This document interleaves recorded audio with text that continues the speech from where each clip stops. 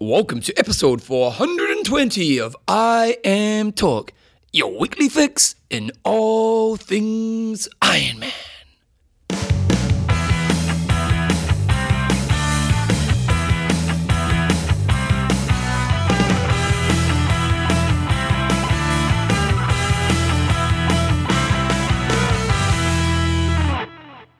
Righto team, welcome along to episode 420 of I Am Talk with Coach John Newsom and Bevan James Isles. How you going, mate? I'm pretty good, and you? Yeah, I'm feeling pretty good. We're doing all right in the cricket. Just checked it out. Yeah. We need 3 wickets in one session, Nice. which is, if they've already lost 7 wickets in a day, you think 3, it's going to be their bottom end batters. We're on fire. Well, have we ever beaten the West Indies in a series in the West Indies? We have once before. Really? In a Yeah. series? Yes, yeah. Wow. I'm well done on knowing that. It was on the news last night. Oh, well, still, that's pretty impressive. Okay, I Am Talk is proudly brought to you by... Coffeesofhawaii.com, Oh, you need it right now, team. Athlinks.com, You need that right now as well. Extreme Endurance. Do you know what you need right now? Extreme Endurance. Extreme Endurance, TrainerRoad.com. Get on it right now. Okay, guys. John, just one of the ads. Have you ever tried one of those KFC double downs? No. They don't look very healthy. No. I've never tried one, but it's just an ad on some website now. Double down, give me a bite. Do you know what this week is a little bit of? Oh, Australia Week. It is Australia Week. We've got an interview, haven't we? We have. We've got an interview with Jane Hunt about... She sent us through over this book. I tell you what, this is the ultimate triathlon coffee table book, isn't it? The Foundations of Triathlon in Australia. We'll talk a bit more about it later, but I was expecting Pretty crappy. Not crappy, but crappy. you know. I was expecting it's sort of just a soft cover or maybe a small hardcover book. But this is impressive, the real Monty. If you're an Australian listening to the show right now, you have to buy it. If you love triathlon, hey, like seriously, yeah. it's a beautifully made book. But just like I've only just had a quick flick through it because John's passed it through. I just brought it along today, but it's just the depth of it, and it's pretty fantastic. We're going to have her on the show. But anyway, this week's show, we've got some news. There's no website of the week, John. There is no website. He told me 5 times beforehand. Yeah, just so I didn't stuff that up. Coach's Corner. With Bevan. Yes. Right. Third time in 7 years. Yeah. And we've got an interview with Joe Hunt. Jane Hunt, even? Jane Hunt. About the book. And then we've got a couple of questions and answers at the end and some nicknames. Big news week this week. It's a big news, John. And actually, the biggest news you don't even know. No, it's Jeff's news. Jeff's news? Now, wait a second. Let me pull up Jeff's news. And I haven't got Joe's news because she keeps sending it to my old email address. So if she sent anything interesting through, you're going to have to bring that up. Does the old email just not even work now? Oh, I might have it working in the next day or two. I'm not too worried about it. It's so old. Did you not get the one that was where you won $1 million? Yeah. It's too slow to reply. John, sure you crap out. That's been like a week and a half that email has been I'm going. not too stressed because that's basically where my spam goes to, and people like you spam me and get with the times. Do you know what? Actually, now if you've emailed the show over the last period of time and I haven't responded, it's because for some reason a few of the I Am Talk emails were going into my spam box. And I never checked my spam box. And the other day I thought, I'll check my spam box. And there were like quite a few I Am Talk email. So if I haven't responded to you, like I really try my best to respond to every email we get. So it's probably because you went into my spam box. So if it was important, send it again and I'll get on to you. Jeff Martindale. I think we've given a nickname at some stage. He sent through this week's number 1 news. Right.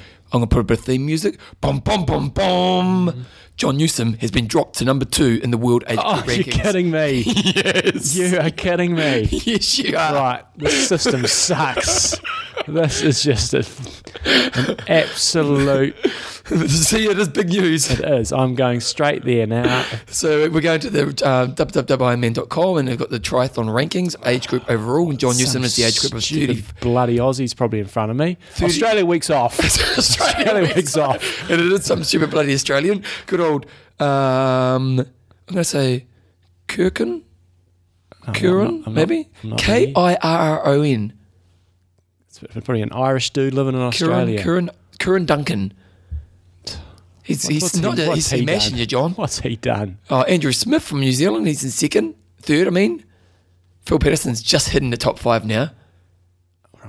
Good old Caesar. Rankings. Here we go. Look, there you go. You're stuffed. I get there. Right. Are we looking at... And he's only done 3 races as well, John. Are we looking at overall age group rankings or are we looking at Ironman rankings? Whichever one looks better for me, we'll look at. What do you mean? Because they have an overall one, which means your Ironman and 70.3s combined. Well, you've got an overall lesser time because So he's done 3 races. He's done overall time of 23 hours, 54 minutes. You've done 3 races. Your overall time is 17:56. But I'm figuring he must have done 3 Ironman. Because you're like, yeah. Right, this is a joke. And obviously Kieran Duncan from Australia, Yeah. for Australia Week, he's the champion, John. You've only got one chance to get it back now, haven't you? What is this? Right, let's see what he's done. Let's have a look. Okay, let's pull it up. He's done Ironman Cairns. Yeah, done Ironman. 9:27. Yep. Okay. He's done Ironman Asia Pacific, Melbourne, 9:21.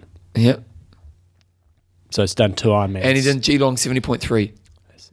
And he did a 5:04.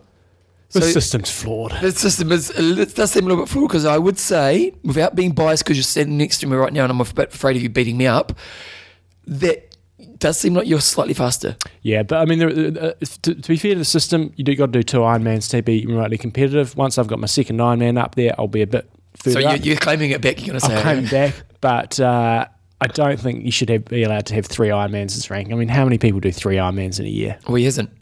Yeah, I know, but at the end of the year, the winner will have probably done Do you get 3. more points for Ironman? Yeah, much more. Yeah, Oh, it's do you? up to 5,000 points for Ironman, and then halves must be up to, I'm not sure what it is, but he finished 11th and got 2,700 points at a 70.3. Finished 22nd So how in does he get Melbourne. more points for you? Because you've done 2 halves. I've done 2 halves and 1 Ironman. He's done 2 Ironmans and 1 half. So No, hey, it's not his fault you're slack. Yeah. You should be doing more Ironman. yeah, I still don't think I'll be at the top at the end, because somebody's going to do 3 Ironmans. What do you think you're going to get? Top 10? Yeah, I think I'll get top 10. Top 5? Probably about there. Somewhere You're going to about have to have a good Kona, John. Yes. Do you get more points for Kona? No, you don't. And that's the Oh, other flaw that's of the stupid. system. Anyway. Okay. That's not important anymore, That because was that pretty big system news, but sucks. wasn't it?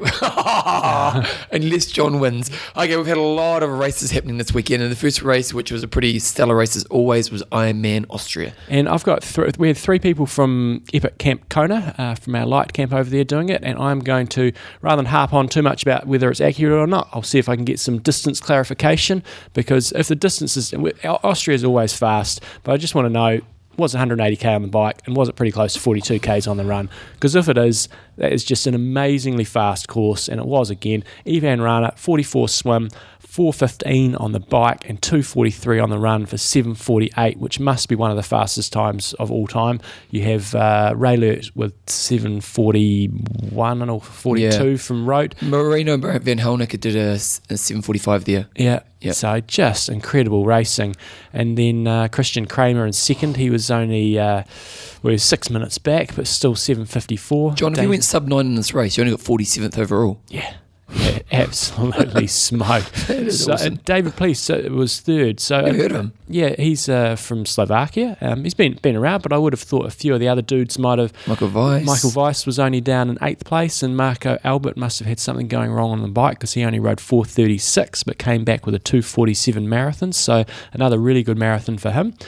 And yeah, so it was an interesting day. On the guys' side of things, even Rana, so I was just reading the kind of the piece about the race, and they're saying that since Kona, where he got 6th last year, he's put a lot of work into his bike. And, the guy's obviously a pretty stellar athlete, because he can swim like a legend. Now he's biking kind of that top level now, isn't he? And he can run.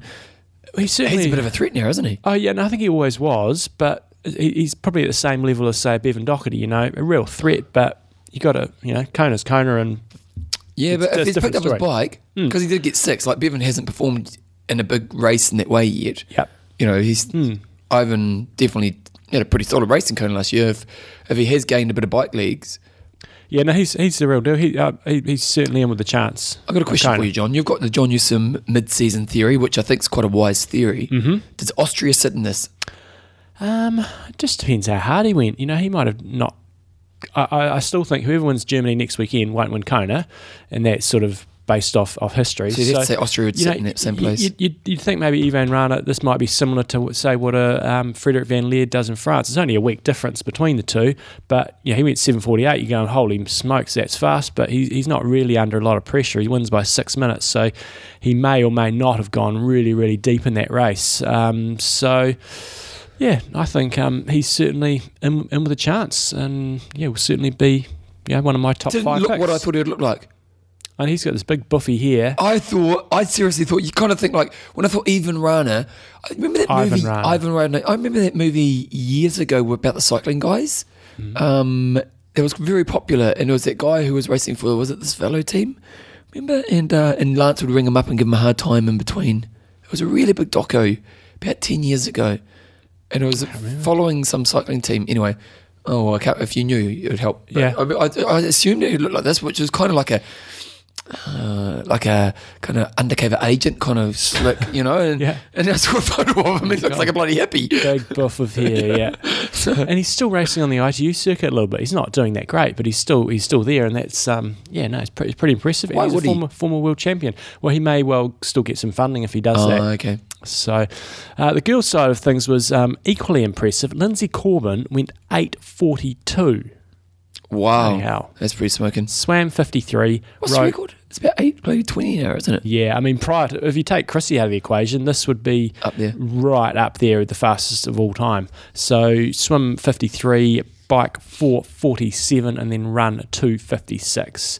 Very impressive. But what's even more impressive, you've got the top 5 all going under 9 hours. Wow. Simone Brandy was second in 8:49. My pick, Lisa Hulthaler, was third in 8:53. I'm not sure if that was her Ironman debut or not. How'd your picks go? I haven't actually checked that out. Sophie Goss, she's been having a good season. I think I picked her for second or third in 8:57, and then Miki Halbauer from Austria in fifth in 8:59. That is incredible when you have 5 girls going under 9 hours. That must be a first. It probably would one be, wouldn't race. it? Yeah. Jumbo Ferris pulled out due to mechanicals. Right, he was Yeah, out so on the bike bike. problems, He was right up there when I was just having a quick look at the tracking. Rainer, we were pushing along. So impressive racing in Austria. Nice work. Challenge Atlantic City. Now, do we have the results? We do have the results. We don't have splits or anything like that. So we had Frederick Cronenberg take the race out in 8:31 with Scott DeFilippis in second in 8:37. And what was the guy's Bordeaux was third in 8:40, and then on the girls' side, I think solid. Had Lauren Wassner in first place. What was interesting about her, she is a part of a twins, a bit like the Brownlee brothers. They've got the Wassner twins. Okay. And she is a survivor of Hodgkin's lymphoma and is apparently the first cancer survivor to become a professional triathlete. Wow, that's pretty impressive. So pretty impressive. She's part of a sister act and winning an iron distance race. Who got second? I don't have that in front of me. Okay. Peter Griffin sent us through an email. He's just got, I was listening about Atlantic City. He said, I was listening to the show this morning and I thought I'd share some insight on the destination of Atlantic City. I grew up in the southern New Jersey, where Atlantic City is. It is a casino town with lots of nightlife if you're into that sort of thing. Obviously, Peter's a party animal. It does have a really nice boardwalk with lots of shopping and restaurants in addition to the casinos. Obviously, there's a beach here too. It will be hot and humid through the upcoming weekend, so it's supposed to be nice with a bit of a reprieve from the humidity, so not as bad as normal at this time of year. I did the first Atlantic City Triathlon a few years ago. It was and is organised by the local race director who is also helping with the challenge event. That day it was supposed to be an ocean swim, but the swim got cancelled due to high surf conditions. It was a sort of neat in that we had an indoor transition area in the boardwalk hall, which was a big arena right on the boardwalk. That seemed like a good idea until you realised that there was no way your Garmin was going to get signal into transition. Hopefully, those attending will keep a close eye on the equipment and not leave expensive bikes exposed to car parked in the city. Unfortunately, AC has a really high crime rate, especially with theft. These are very bold thefts.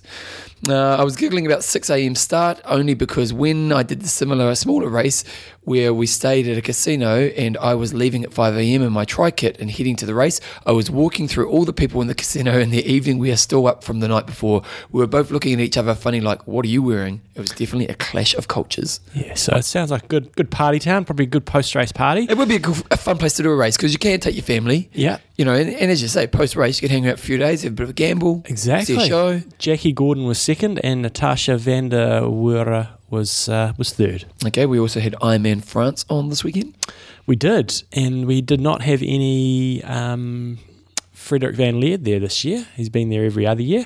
He's doing Germany. Road. He is doing Germany. Germany coming up this weekend. So Bart Arnott's took out the race, pretty impressive fashion in 8:33, swam 51, biked 4:46 and ran 2:49.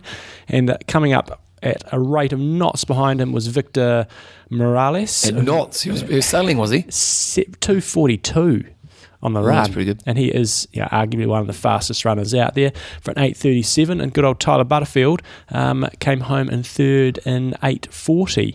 And that moves him, give me 2 seconds, that moves him up to second in the rankings in the world, Tyler Butterfield. Wow, he's like you.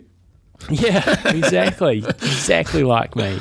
So that little might change a bit this weekend after racing, but currently Tyler Butterfield is sitting in second place.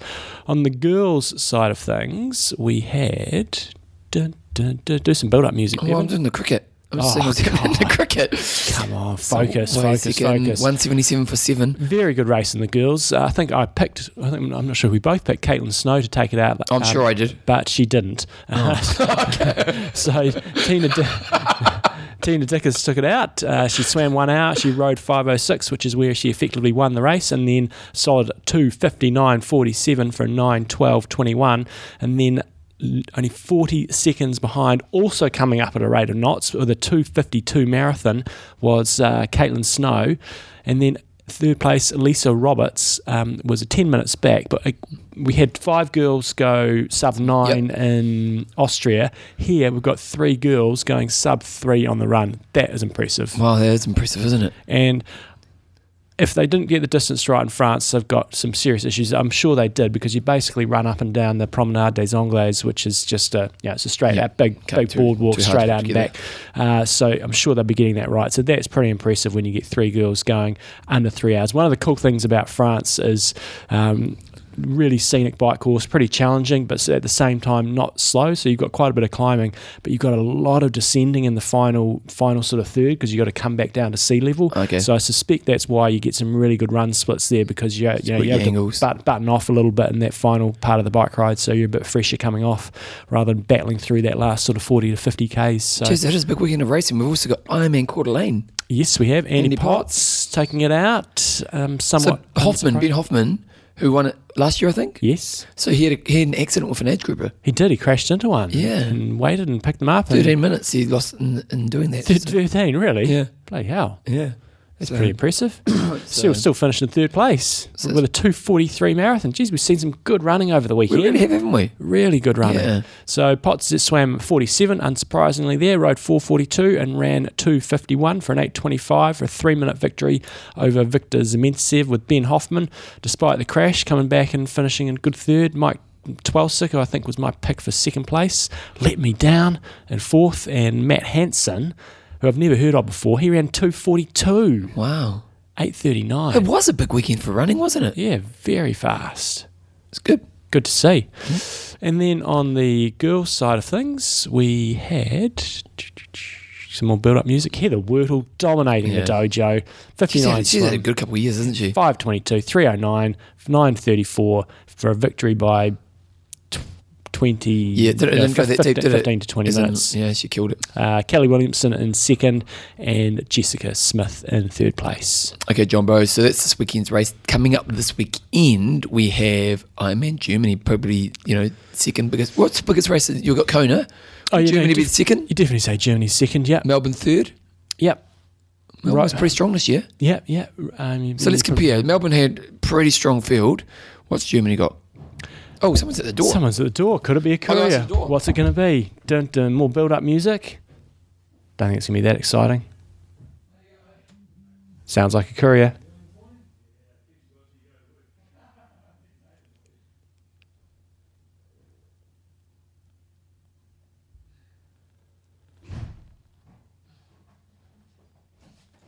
Have you stopped talking? Let's stop talking. Oh, why'd you stop talking? I had nothing to say. Oh, but when you're talking about a race, how much time did we lose? How long did you stop talking for? A few seconds. We'll keep going. Keep going. What do you got over there? Just an anti-desk here. I have to say, we've got a friendly courier. Yeah. Yeah, the people in my neighbourhood are good. Good. These are the people in your neighbourhood. Did you just stop completely? Did you say anything? I said a little bit, and then you're taking bloody ages. I didn't take ages. I ran to the door. I signed. How long does it take to sign a piece of paper? It wasn't. It was an electronic thing nowadays. Anyway, okay. What were you talking about? We're talking about Ironman Germany or Ironman. Oh, so who's there? I tell you what, I've got to say, there's nothing to talk about. You have lots to talk about. I don't want to just share with you. I don't want you to miss out. You're so caring. Next week you'll come along to the show and say who was racing in that Germany race. I have to say Norman Stadler back in the day. Cameron Brown took it out. Timo Bright, he's got some good names. Chris McCormick, Andreas Raelert, Faris Sultan, Marino, and Nico Lanas. That's a strong list of winners, isn't it? I've got to say that this women's field looks incredible. The guys' field, we'll talk about in a moment, but I want to talk about the girls because it's awesome. You've got Mary Beth Ellis, Jodie Swallow, Eva Wooty. Some of you won't know of her, but she's absolutely crushed a couple of races last year. You got Gina Crawford, Camilla Peterson, Sonia Tasik, Caitlin Snow. I wonder if she'll be racing, backing it up. Maybe she will. Amy Marsh, Elizabeth Lyles. I think she won maybe Western Australia. Yeah. Natasha Badman, Corrine Abraham, who we know crushed Melbourne a few weeks ago. Simone Brandy. Didn't I just read her out as a result somewhere else? I think I did. Where do we go? Maybe I didn't. Yeah, maybe you didn't. Anyway. Yeah, no, she finished second in Austria in 8:49. So these start lists, some of them might not be there, but bloody hell, man, that is a strong field. And then throw into the mix potentially Annabelle Luxford, 70.3 specialist. What do you mean potentially? Is she? Well, she's on the start list. She's never done an Ironman before. Don't know how she'll react, but at 70.3, she's one of the very, very best in the world. So that is a very hard race to pick. Could be very close. You got some really good swimmers there. You probably have Mary Beth and Jodie and maybe Gina Crawford maybe getting away a bit in the swim. So could be interesting. And then Corrine Abraham, as I've said before, if she races like she did in Melbourne a couple of years ago, holy smokes, she is just an absolute animal. And then on the guys' side of things, pretty awesome as well. You got Kienle, Van Leerd and Raelert are your real big three. You also got Bastida and Jan Raphael to throw in the mix, and along with Ronnie Schildnick. But probably the interesting one to really keep an eye on will be what old Jan Frodeno is going to do out there. Whether he is just going to follow people and just take it as a bit of a test run, or whether he's really going to race it. Because so this is first? Yeah, because he's going to be in contention. I mean, he's definitely going to come out with the leaders in the swim, and then whether or not he goes after and attacks it on the bike. But, he's good enough just to, if I was in his shoes, I'd just be sitting on the bike, and then just follow on the run, and then either, to be honest, if I was in his shoes, I wouldn't go to the limit. I'd just finish somewhere respectable and just sort of learn your trade a bit, and then go and absolutely smoke everybody in Kona. Okay, so I've just pulled up the Melbourne field from this year. Dirk Bockel, Paul Matthews took it out, David Dello 3rd, Craig Alexander 5th, Marino 6th. You had Luke McKenzie in 13th. So that's probably a very similar field, pretty really. Similar. Yeah, no, I wouldn't say one's better than the other. I'd say when you've got Kienle, Van Leerd and Raelert going head to head, that's probably...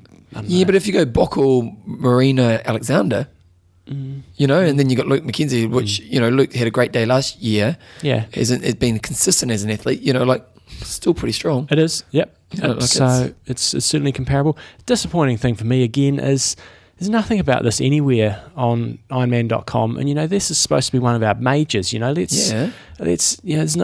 should be having an interview every day. YouTube clips going out and pumping all that up there. I mean, I know tennis and golf are on a whole different stratosphere to Ironman, but hey, let's at least give it a crack and try to give these pros some limelight and have a 10-day build up into the race, and where you're really trying to get in people's inboxes and get on websites. But there's no mention of Ironman Germany anywhere, and this is as you've said, it's the second biggest Ironman in the world. I mean, what the hell are the PR people doing? Well, it's interesting we've got our Legends podcast up this month, and it's Ken Baggs from Australia. Again, it's Australia show this week. And put another shrimp on the barbie. Yeah. What's another Australian saying? Mate. Cheese, mate. Cheese, mate. Mate. Although I say mate a lot. Fair dinkum. Fair dinkum. What is it? Dingo killed my baby. So, Ken Baggs. And we asked him if he felt pros are still really important for racing. And it was really interesting. So Ken Baggs, if you don't know, was kind of one of the big organisers, race directors in Ironman in early days of triathlon. Well, he's only just retired now, so he's been in the sport for a long time. And Ken was saying that early on the pros were really important. Like getting the pros, the big pros to the race was really important as drawing crowds. Whereas now it's not so important. And so obviously maybe the effort of promoting pros disappears as well. So I'm lining up an interview with Andrew Messick. I saw him over in Kona, and I've just been emailing him and trying to sort out a time in the next couple of weeks to try to get him on. We'll see how that goes. He's a busy man. Yep. But that's one of the questions I'm going to put to him, Yeah. How important pros are. If you're looking from a business perspective, if I was running Ironman Christchurch, I would feel obligated to help the pros out, but I'm going, that's not going to get me any more entries. Well, I think the thing is when Messick came in, he definitely had this, some of the conversations we had with him and just what he was putting out there was that we need to make our sport a bigger sport for pros because it bigger exposure, and he was like get bigger prize money and get more exposure for them and all the rest of it. It hasn't really happened, has it? It's going up, but it's still pretty pathetic. It's probably more just as an inflationary rate. Yeah, yep. No, I would agree with that. So it'll be interesting. Yeah, we'll have to ask those questions if we get them on. Okay, Jumbo, ITU and Ironman are now having talks around just getting to be together. They are, which is great, and that's one of the things Andrew Messick's doing, and I know he's motivated to do that. There's a lot of historic around this. Well, it just makes sense, So they had Jimmy Riccatello, and they had all the ITU sort of technical people there, and they had a meeting, and it's just pretty straightforward. I think what they're just going to do is come up with some standardised rules and say, right, you do a triathlon and the drafting distance is 10 metres or whatever. So you go to every race and it's the same. Whereas at the moment... It's still not standardised across No, it's all over the place. Yeah. I mean, you race in New Zealand versus Australia versus Kona, it's different. I mean, at the end of the day, if you're pretty legit and you're not sucking somebody's wheel, you're probably not going to get done. Yeah. But yeah, in New Zealand it's 7 metres at some races, and then Australia I think it's 10 to 12, and then I think in Kona it's 10, and just simple things like that. So it's just a small step they can make. They don't seem to be at each other's throats so much. There's still probably a lot of differences there, but rules is one area where it should be pretty easy. So this is ITU rules, this is Ironman rules, they're going to be the same, and then all the national federations, can you please adopt these rules as well, and we'll be hunky-dory. So John, the question I have for you is, because you've been in sport forever, for those who don't know, what's the bad blood between them? Because this, everyone, like you're going, so it's historic, it's historic, they're talking. Well, I guess, you've got world long distance champs and you've got Hawaii. I mean, they're always trying to call Ironman is, I guess, they're not sanctioned by any national bodies or anything like that, or the IOC. Well, was there bad blood between them, or was it just always kind of they have had the other competition? I don't know. I'm just trying to think if they did, if they ever really went head to head in terms of trying to say the world long distance champs versus Kona. I don't know if there was that much bad blood, but it just seems weird because like last year they had an ITU person on the Kona coverage. And it was a big thing to have someone in ITU, one of the organisers, be at the Kona for the day. And obviously this is great for the sport and it seems like an obvious step. And, when we think about how old the sport is, it's amazing it's taken this long for it to happen. So I'd be curious to see, some of the history around maybe the tension that was between the two groups. Yes, I don't know if it's just different philosophies, really, because ITU, if they've got extra money, they put it straight into the athletes in terms of, right, we're doing more, we want to get as much prize money as we can for the pros. So it's a totally different, they're non-profit, and that's the really difference. They're a non-profit organisation versus WTC is a profit-driven organisation. So you look at the prize money on the ITU, and we've brought it up a number of times, it's going up year on year, and it's pretty good. Yep. And they really try to look after the athletes. Whereas WTC, prize money has steadily gone down, and again, if you take inflation into it, it's pretty pathetic, and they're not highly motivated to improve that. So it's two very different schools of thought, but and there's always going to be some differences, but there's got to be some common ground on some topics. It's great that they're doing this. It was just that there's all this historical stuff, and I was kind of curious to see why. I can't ever, I wouldn't say ever, but it's really hard to think, right, Kona is going to be the ITU world long champs, world distance long triathlon long distance champs and all that stuff. Well, I think the whole qualifying procedure, ITU is all about, it's by country. So you'd have to, each country would get allocated a certain number of spots, and I think that's a bit of a quantum leap because in terms of the age group as well. the Ironman World Champs are the long course champs. You know what I mean? Like it is, as much as it's a corporation owning it, it is definitely the one race in the world that represents the best long course champion. So, like the ITU World Champs, it's not a joke, but it's not really that credible. It's nothing compared to Kona. Yeah. But the problem with Kona, as we know, is that suits a certain type of athlete, where it's the ITU moves around, so you get more of a cross section of the best athletes in the world. So interesting times, and good on them. Okay, we've got just a couple of races coming up this weekend, Jumbo. I got to say, you Poms have got so many flipping races in your country. You guys love triathlon. How are they all going to survive is probably my one question, because coming up this weekend, some of the races we've got this weekend, we've got the Big Man in Prague in Germany, we've got the Monogrossman in Spain, and then you've got the Chi Triman in France, the Cheju International in Japan, and then in the UK, another 2 iron distances, you've got the Beast. In Newquay in the United Kingdom, and they really looked like they were pitching that to be a tough race in terms of swimming through the surf in Newquay, which is sort of the hot surfing spot in Great Britain, and then a challenging bike course and a challenging run. It looked really cool. Looks like they're doing a fantastic promo job on the website. Don't know how many entries they've got, couldn't find that. And then you also had the Kedah Triathlon in Kedah Water in the United Kingdom, and that is being held in the largest man-made lake in Europe. Oh, wow. And it's a little bit further up north. Looks like a fantastic course, a bit of trail run going on. So 2 really cool, unique races. Looked at the entry fees of one of them, way below what you'd pay for an Ironman. It's just be interesting to see how these races survive. Okay, John's ITU update.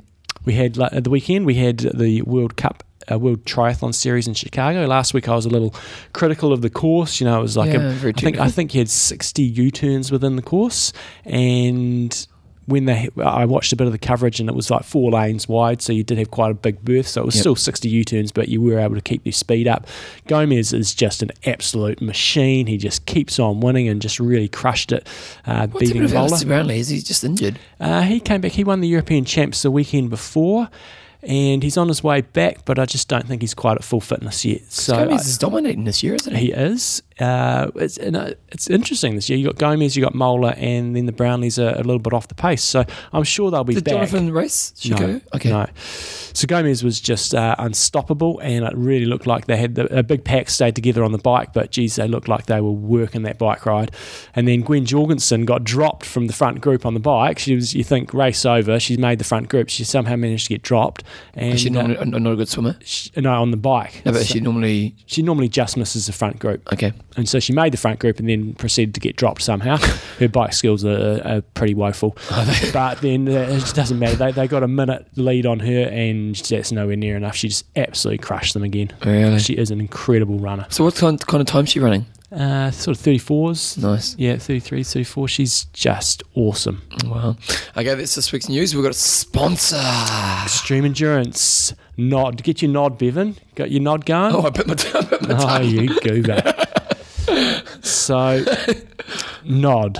What do you mean nod? Nutrition of the day. Oh, here we go. I like saving money. You like saving money. Oh, we love saving money. And so Nod Nutrition Today, you get a 3-product special with Execute. Oh, okay. So you can get a Extreme Endurance, Extreme Omega 1000, and then you get your Extreme Execute for the price of $87.89, saving you 15%. So on Extreme Endurance, they do have a couple of these specials, these Nod specials with different product combos. But we always like saving money. Use the promo code IamTalk5 and you get $5 off. And just we're here to save you some money today. So basically, it's a bit of a package where you can get a few products together, and you get a bit of a deal within that. Put that code on top of it. Bob's your uncle. Bob's your uncle. You can get recurring delivery if you need to, and we're here to save you some money. So I use all the 3 of those products. So you got your Extreme Endurance, just to save your muscles, buffer your lactate. Your Execute there, I usually use that just as a recovery product for some of either my really long sessions or some of my really hard sessions. Delicious chocolate flavour. I haven't tried the vanilla yet. I love the chocolate. But you're addicted to the chocolate, like a chocolate milkshake. And it's not crunchy. Just nice. And then the Omega 1000 for all your good fish oils. So do you know what? I never have, what are they called? Those chocolate milkshake? Cocoa Pops. I never have them, but geez, I love them. Cocoa Pops. Oh, no good comes from it. So it's back for you guys overseas. It does not fit in with any of the nutritional. It's basically rice bubbles with chocolate. Yeah, rice bubbles with chocolate, and then the catchphrase on the TV adverts was just like a chocolate milkshake, only crunchy, and it's so good. But not good for you. So give it to kids. You're going to have the next few hours. Is going to be like a rocket. Check out X Endurance, and then we have one clip here from Matthew Russell, and he's giving some tips, and they were top quality tips. There we go. Just bear with me. What's happening in your life, Bevan? We got 9 minutes till we go to our interview. I'm just looking at this. Who's writing on? We won the cricket yet? Oh. I'm a professional triathlete, and I'm here to bring you a training tip. One training tip that I do every single night is set my Timex watch to go off at 8:30 at night every single night. And what that does, it does 3 things for me. So the first thing is it reminds me to take my extreme endurance. Good. The second thing it does is it reminds me to stretch and roll. And then the last thing is it gets me ready for bed after training. I thought he was going to say it's ready for loving. Oh, the third thing is time for loving. So if you forget to take your extreme endurance, set your alarm like Matthew Russell and do your stretching at the same time. And maybe even think about doing some loving. Okay, discussion of the week. Okay, so over the last few months, we've been giving you guys lots and lots of nicknames and when you were supporting us for our Kona coverage. So we thought, what about we turn the tables and you guys get to ask us or give us nicknames? And I said be kind. There were a couple not so kind ones. Oh, most of them pretty good. Most of them pretty good. There were a couple quite a few Chewbacca references towards me, or we had... you go first because I'm pulling it up. So am I. Okay, here we go. I've got it. So we've got Bevan, one more question, Isles. John Cheswig Newsom. Yeah. And that was from Ross Welton. Ben Shaw. John, the Kiwi Tsunami Newsom. The Kiwi Tsunami, nice. Bevan the Inspiration Isles. Okay, we've got Stephen Morris. He's got John. If you don't like the show, you can blow me. Use some reference to an audio clip from the past episode in 2007. And Bevan from the band Isles. Gary Cochran, Bevan, the Interrupter Isles. Never knowingly lets John finish a sentence. John, the patient one Newsom. Oh, whatever. Never knowingly phased by constant interruptions worthy of a prolonged 3-year planner. You know what? I definitely interrupt, but you're hardly patient. Okay. Tim Jones, Bevan Hansel Isles, as in male model from Zoolander. And then John Swimskin Newsom, pioneering work in the field of cycling aerodynamics. We had a few similar to what Tony Hodge has got here with regards to me. John, don't check me Newsom, and Bevan Rockstar James Isles. The Merkin Factory, what does that mean, John? I'm not sure. No, John the Merkin Factory Newsom, there was Rob Applin. Craig Brighthouse has got Bevan Special Needs Isles. And John Fleet Veet Newsom? Not quite sure. Is that reference into the Veet, like the you get Veet, which is it's like a product you put on your legs for your hair to drop off? Oh yeah, I think could you're right. Be something like that. Yeah. Who do we have there that I was just looking at? Ed Hawkins, John the Wookie Newsom, and Bevan James the Energizer Bunny Isles. We've got Mandy Taulur, I'll say. John Blender Newsom and Bevan Big Spender Isles. It's far from it. There's an irony in that one. Tryman Jack, John, I don't get Chick Newsom, and Bevan James, Good Times, Rock and Roll Isles. Oh, nice. We've got old Neil Colts. He's got Bevan Sav Sucker. Shouldn't it be Newsom the Sav Sucker? That was your call. Yeah, Sucker the Sav. And then John Blender Killer Newsom.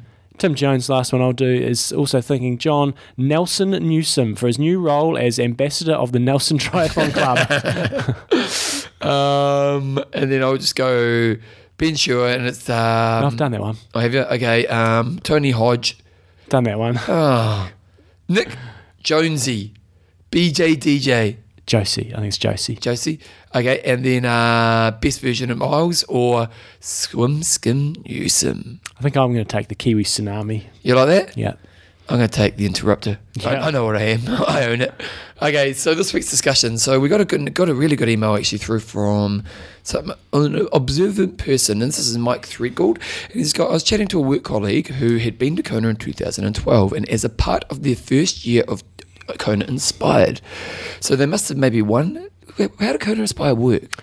I think you I think you either submitted your story or other people submitted your story, and then I think people voted on it. So I think they had X number of slots. Maybe it was, I think it was like six. Something Yeah. like that. And then they basically followed their story and sort of inspirational stuff to inspire people to Kona. I think the idea was, they know the sob story works, or the telling of the story works, and so the idea was, let's get the public telling their stories and maybe use it as a promotional tool. But they both realised, go back to Mike's email, that it has disappeared this year. So it only ran for 2 years. I suspect there are a number of reasons for that. Just found it interesting that it seems to have been cancelled without any announcement from WTC. So I went and checked out the site, and yeah, definitely they haven't I couldn't pushed see it at all this anything year. either. Yeah, like it's still there, and all last year's winners are there and stuff. But I kind of think maybe they're going to push the Kona Legacy a lot more, and that sort of might be the filling that spot. no, but it's a different product, because when you think of legacy is rewarding long-term athletes. The Inspire program was more the great story. They do that anyway, don't they? Yeah, but the great story was, I think what they were aiming to do with the Inspire program was just to get more exposure with that. Because if I put all the effort to put the story in, then I'm going to show my friends instead of just hoping that people saw it in the TV coverage. I'm not sure, but obviously they're not continuing on. So this week's discussion was, what inspired you to do Ironman, and what does the sport do to continue to inspire you now? So that's what we want to hear, your story. We're going to call it Iron Talk Inspire. And maybe I didn't copy it in there. And we like bullet points. I don't know. Well, I like bullet points. So if you're going to write a book on Give us bullet points on Facebook, I like bullet points. I'm going to get you a T-shirt. I like bullet points. Just keep bullet points. I'll get used to the T-shirt. Get to the point. Okay, John. We do want to hear your story. We just want you to get to the point. Well, John, you can't tell us your story and then put it in 2 sentences. Yes, you can. Okay. Summarise. You've opened a door here. Okay, guys, we're going to put an interview on. We've got, who is it? Jane Hunt from Australia, and she's done an amazing work with some amazing books, so let's put her on right now.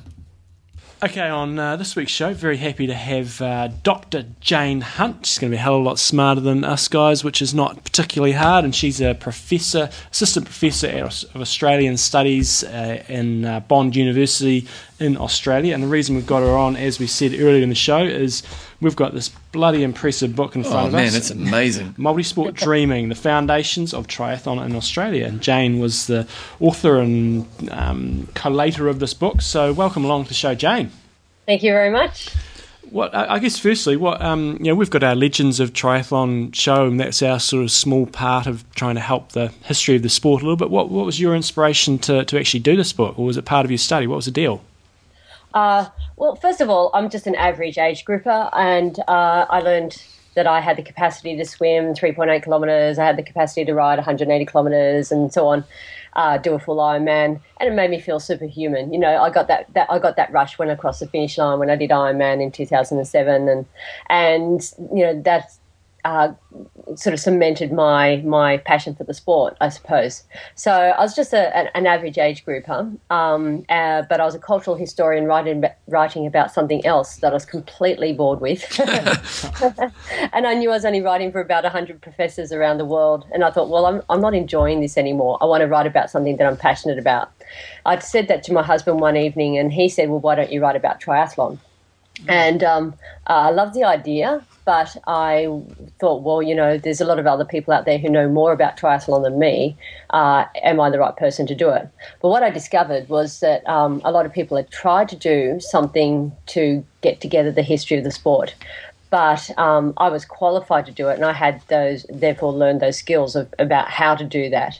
And everyone I asked encouraged me. So that was that.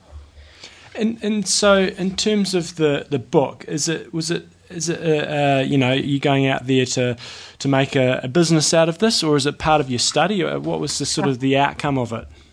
There is absolutely no commercial gain out of this book.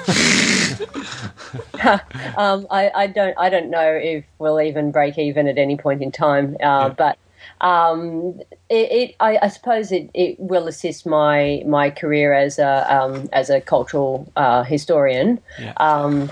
But that isn't really enough to sustain it on its own. That's probably what contributed to me setting out on this. Yeah.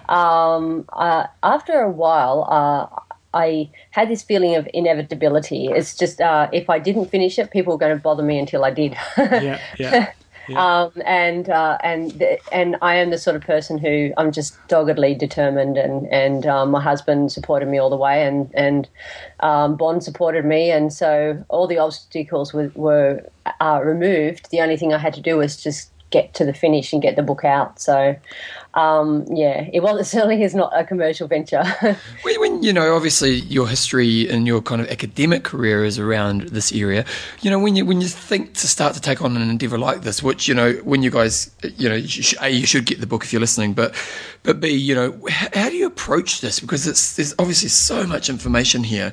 Like, what's the start point on a project like this? You open the floodgates.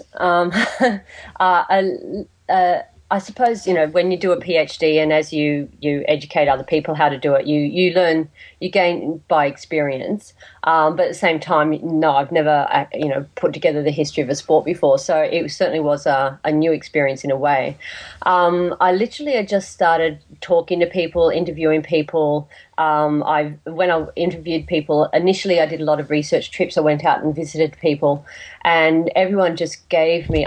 It was actually a lot easier to research in a way because instead of having to go and find things, people were literally throwing things at me. Oh, really? Yeah, I came home from Melbourne one time with 30 kilograms of extra luggage.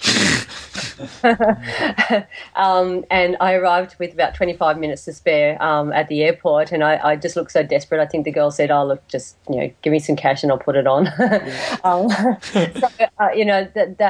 In terms of the research and actually accessing the material, it was actually quite easy most of the time. I had too much, if anything. There was more than enough research and more than enough for me to draw on. So the hard part was really actually creating an order. And I have to say that I had a few false starts. I had a couple of times when I wrote a few chapters and then basically ditched them and tried again. But I did have an underlying idea, and it was just a matter of figuring out the best way to achieve that underlying idea. So I guess you could have just gone chronologically, just worked your way through, and it looks like there's a little bit of a theme of that. I mean, yeah, what was your... Did that come sort of into you, like, go, right, this is the 80s and 90s, the 2000 to 2010, and then sort of the current era? How did you sort of come up with the system that you did end up with at the end? Yeah, I did try initially a periodization. I tried to call one period the foundational period, and the other period the 90s, a period of consolidation or confidence or whatever. But I found that actually didn't work. And as a cultural historian, oftentimes you do let go of those structures of time and you focus more on the types of experiences that you're describing and also layering it with different experiences. So in the end, I thought it was better to identify those different parts of the sports and how they evolved. So I did start with a bit of a chronology, just so that the story, there is some continuity in the story. But I found that at the end of the 1980s, early 1990s, that's a point where you see the different arms of the sport actually appear more distinctly from that period onwards. So there is a sense of chronology, but in the long run, I was looking at those different parts of the sport, the age group of the elite and the Ironman, and rather than just simply going through, and this year this happened and this year that happened, which I thought didn't actually describe those experiences so well. Can I ask, because academic world, there's a style of writing that you have to do, which is very much within the boundaries that you have to stay within the academic world, and you can sometimes see academic people write, books that kind of don't adapt that well to the general public because they don't have that ability to cross over with the way they write. Was it a challenge for you in writing this? Because I haven't had a chance to read it, I'm sure it's great, but was it getting that mix of, doing what a good doctorate should do, but also doing a book that is an entertaining read for the end user? Yeah, certainly that's one of the challenges that I had to face. I've always been fairly focused on detail and accuracy, and I felt that for a book like this that was a necessity, whether it was for the general public or not. Yep. That it was a necessity to try to get to the roots of the stories that I was hearing and actually document as well as I could any claims that I took on board from other people. So there was an element of the academic side that I wasn't prepared to drop. What I tried to do I never put too much theory into my writing directly anyhow, and I certainly didn't want to do that in this, and I didn't. What I did try to do to make it a book that was accessible for the general public was to weave into it a whole lot of anecdotes. So, there might be a serious story about the foundation of the ITU, or in Chapter 4 I talk about sort of the identification of different groups of athletes like novices and women and so on. But I throw into that little anecdotes that people told me or that I read along the way about a guy who went to, for example, to an all-women's triathlon and dressed up as a woman, and speculating that he was on steroids or something. And then eventually they figured out, oh no, he's just got, he's what a weirdo. There were lots of jovial things that were said about it. And, another sort of a little anecdote when I was writing about women, and there was an effort to try to encourage women. And one very kindly gentleman wrote into the Victorian newsletter, and he sort of said, "Oh, thank God for little pretty girls," or something like that. What's the song? Thank heaven for little girls, and he used that to try to encourage women. And so whenever I came across those little quite funny or striking anecdotes or stories in what I was reading, I tried to weave that into it so that it's not just a matter of describing in technical terms or detail what's happening, but also the human side of it.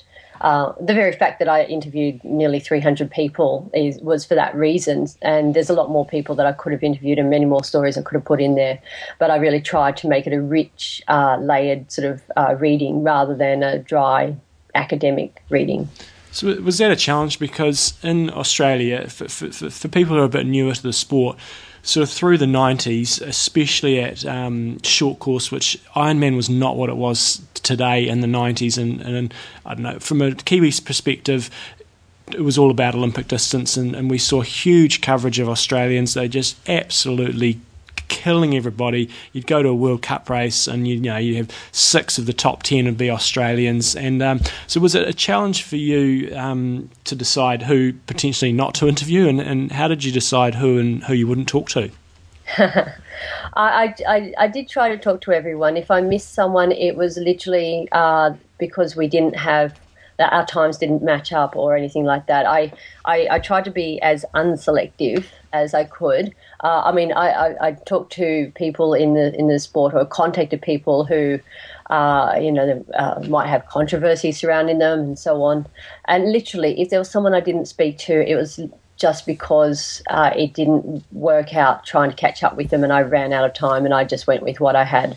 I tried as much as possible to bring those personal perspectives in. The way I use the individual perspective is just to say, this is how this person experienced it, not who was right and who was wrong, but this is how this person experienced it, and this is how this person experienced it. And so we have, in the long run, all these different perspectives on the same race or on the same event or the same outcomes. What were some of the maybe challenging aspects of putting this together that you didn't foresee as you led into it?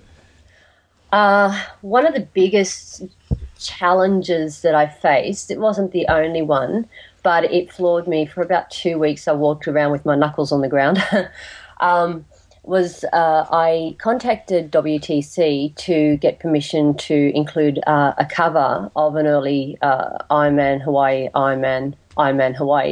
program. Yep. And they said, sure, no problem, no cost. You're welcome to include it and include this caption, this in your caption to acknowledge that that's from us.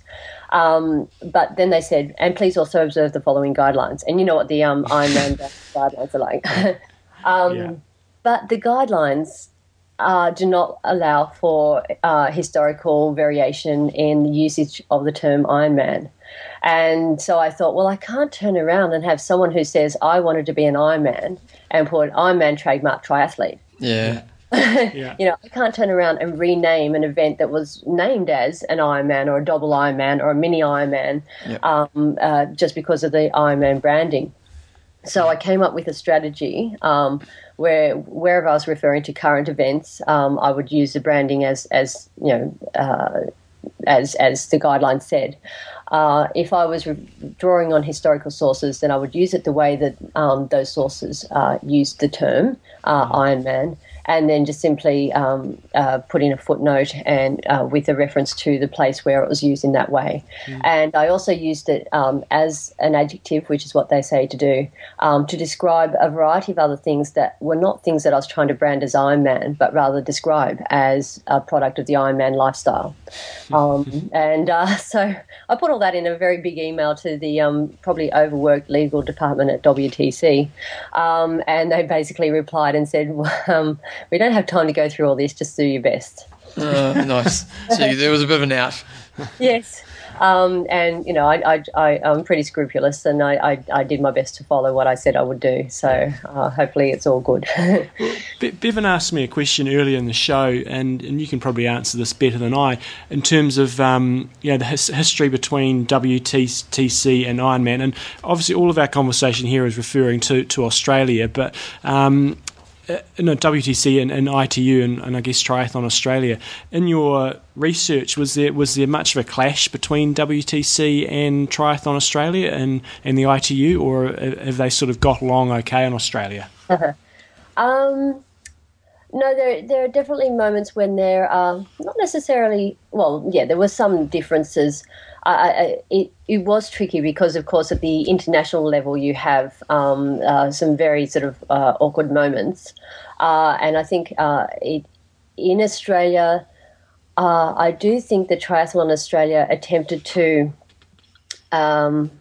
moderate the impacts, I suppose. At the same time, Triathlon Australia in the 1990s, as you said, was all about the Olympics and short course racing and ITU racing. I do, in my chapter on Ironman, I talk about, there's a section that I call In the Shadows. And certainly Ironman racing was in the shadows during that period in time, both in terms of TA funding and in terms of public media attention and official attention. But there weren't so many clashes, I would say, at the Australian level. I do contextualise all of that in the international level of in particular the court case, the US court case in 1997, when Nick Munting actually proclaimed after that was all kind of resolved, he said, officially now Ironman can be a sport.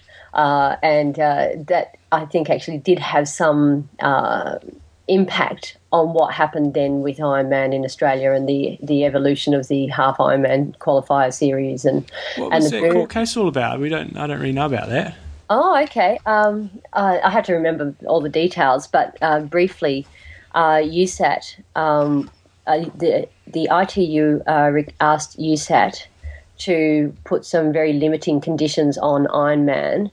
So that it could be brought into line with the sort of official ITU SAT sport, you know, and there was great discomfort at USAT and of course with WTC about this, and they were supposed to basically USAT was told, well, if you don't bring them into line with us, then there were some specific requests. I can't remember what those specific requests were. Yeah. But if you don't bring them into line with us, then we will.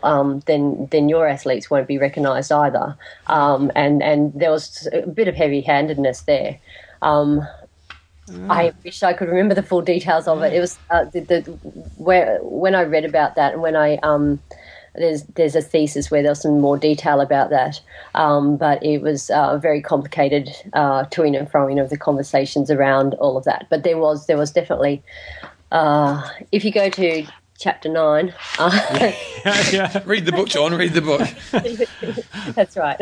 No, that's interesting. I'm going to look into that in a bit more. So obviously you will have got some amazing stories, you know, come out of this from I suppose if we focus firstly on some of the pro athletes, and my God, there's been so many good athletes that have come out of Australia. You know, Craig Alexander, currently Marinda Carfrey, Macca, and millions of champions before that. Emma Carney, Michaeli Jones.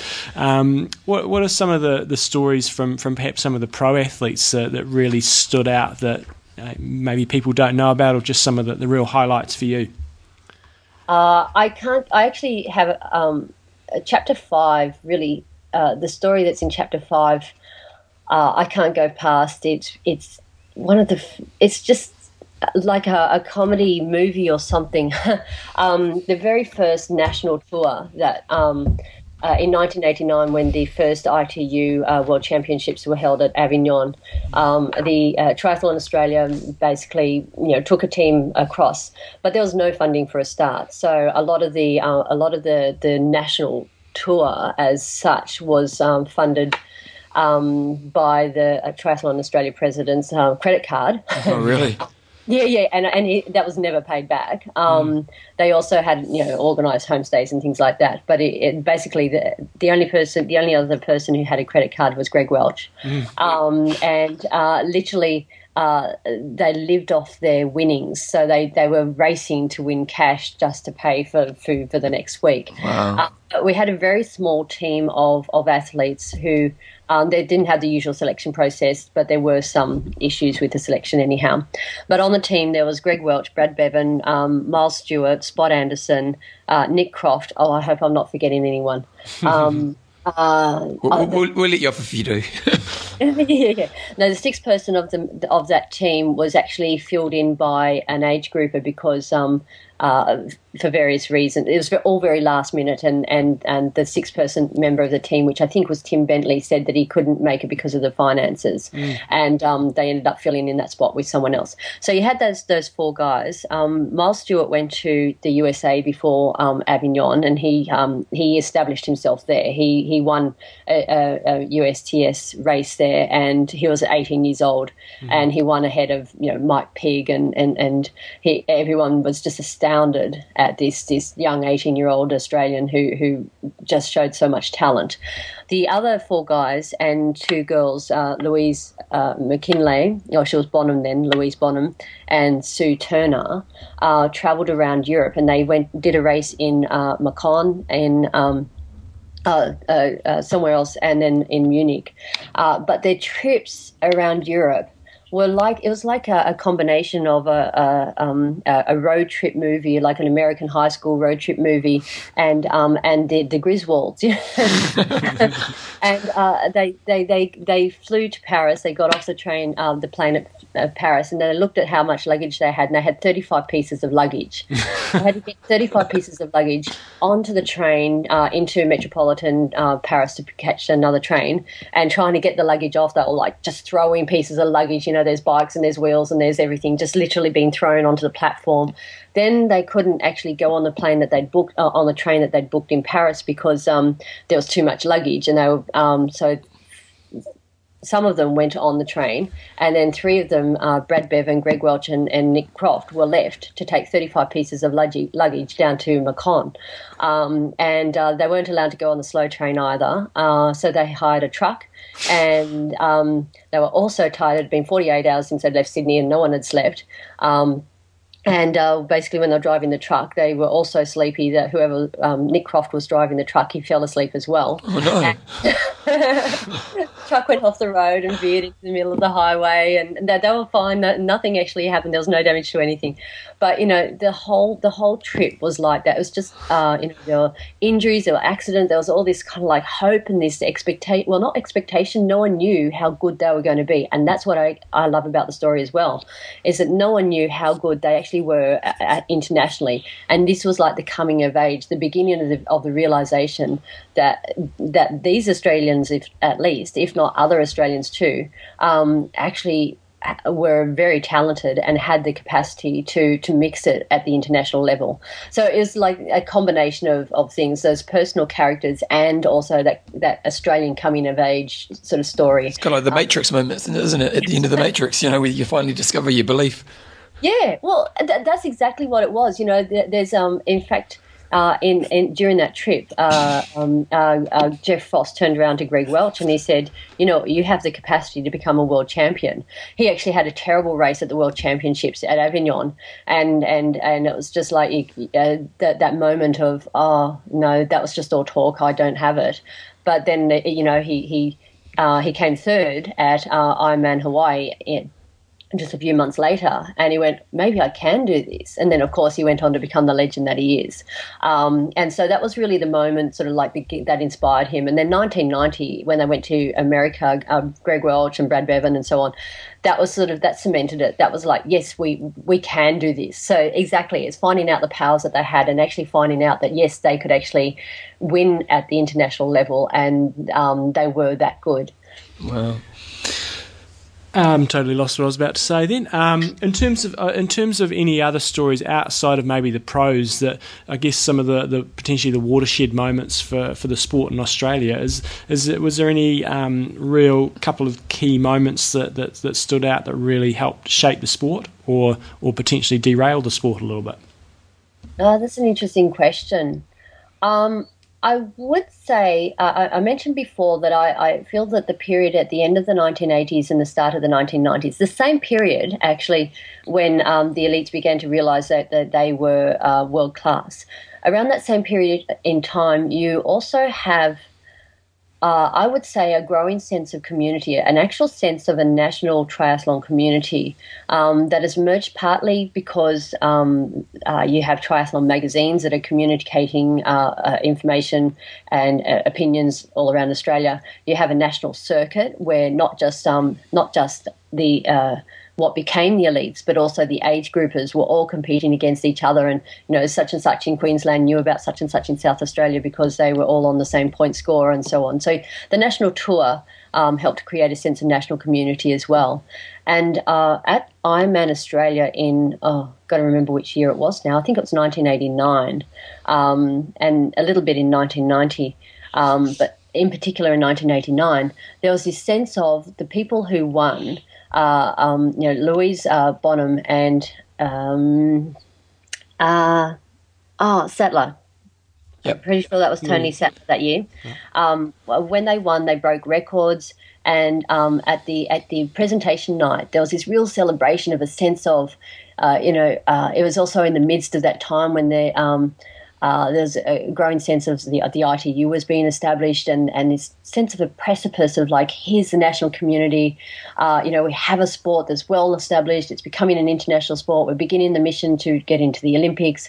Here are our national champions. They're smashing records all over the place. They're comparing times to people around the world. And it seemed at that, to me, that's almost a watershed moment when there was a sense of a national community.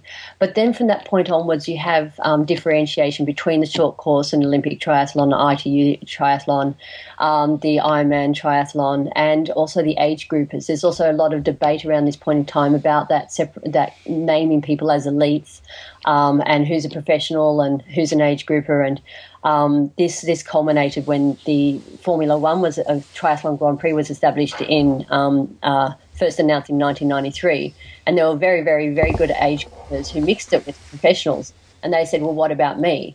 And so those few years is like the period in time when you begin to see the three arms of the sport consolidate into three separate arms of the sport.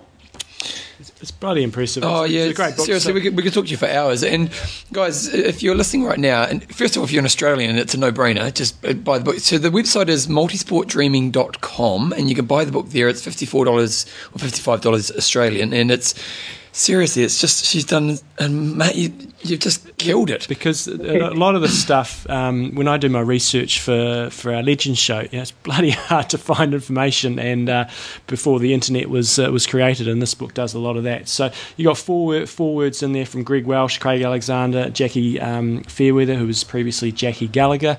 I guess, Jane, is there anything else that you want to sort of share about the book, that any points you really want to get across? I think there's something in this book for everyone. I guess I'm going to say that, but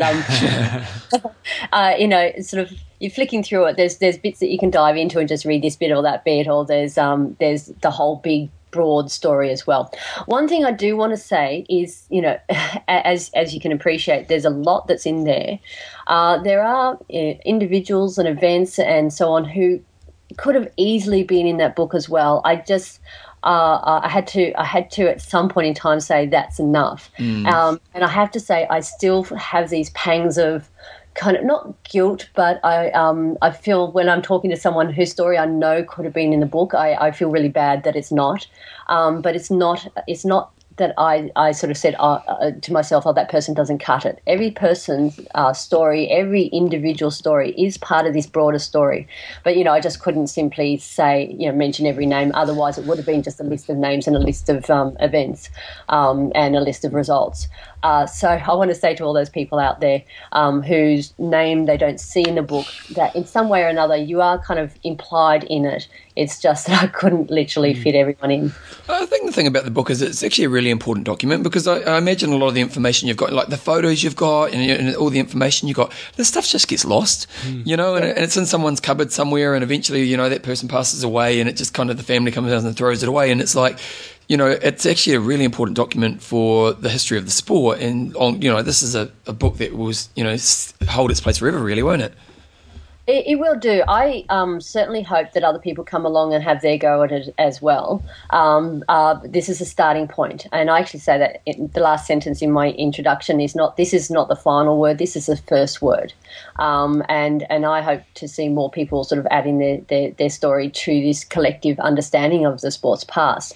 Certainly I've attempted to gather together results, important results, but there are other results as well. I couldn't get a comprehensive list of age group world champions together, Ironman or ITU. Yep. I'm still working on that. That's a result, a list of results I would have liked to have in there as well. But yes, this is the go-to document. That is the starting point, I hope, for a much better understanding of our sports history, both in terms of Australia and internationally as well. So obviously the Aussies can get it through your website, but if anybody else around the world wants to get it, is that an option at this stage? Or I guess outside of the website, where else can people get it? I will be making it available. Again, this is Australian to bookshops. The website is the online. You can purchase it online. So and it does ship internationally. Yeah. Oh, great. Okay. If there's any,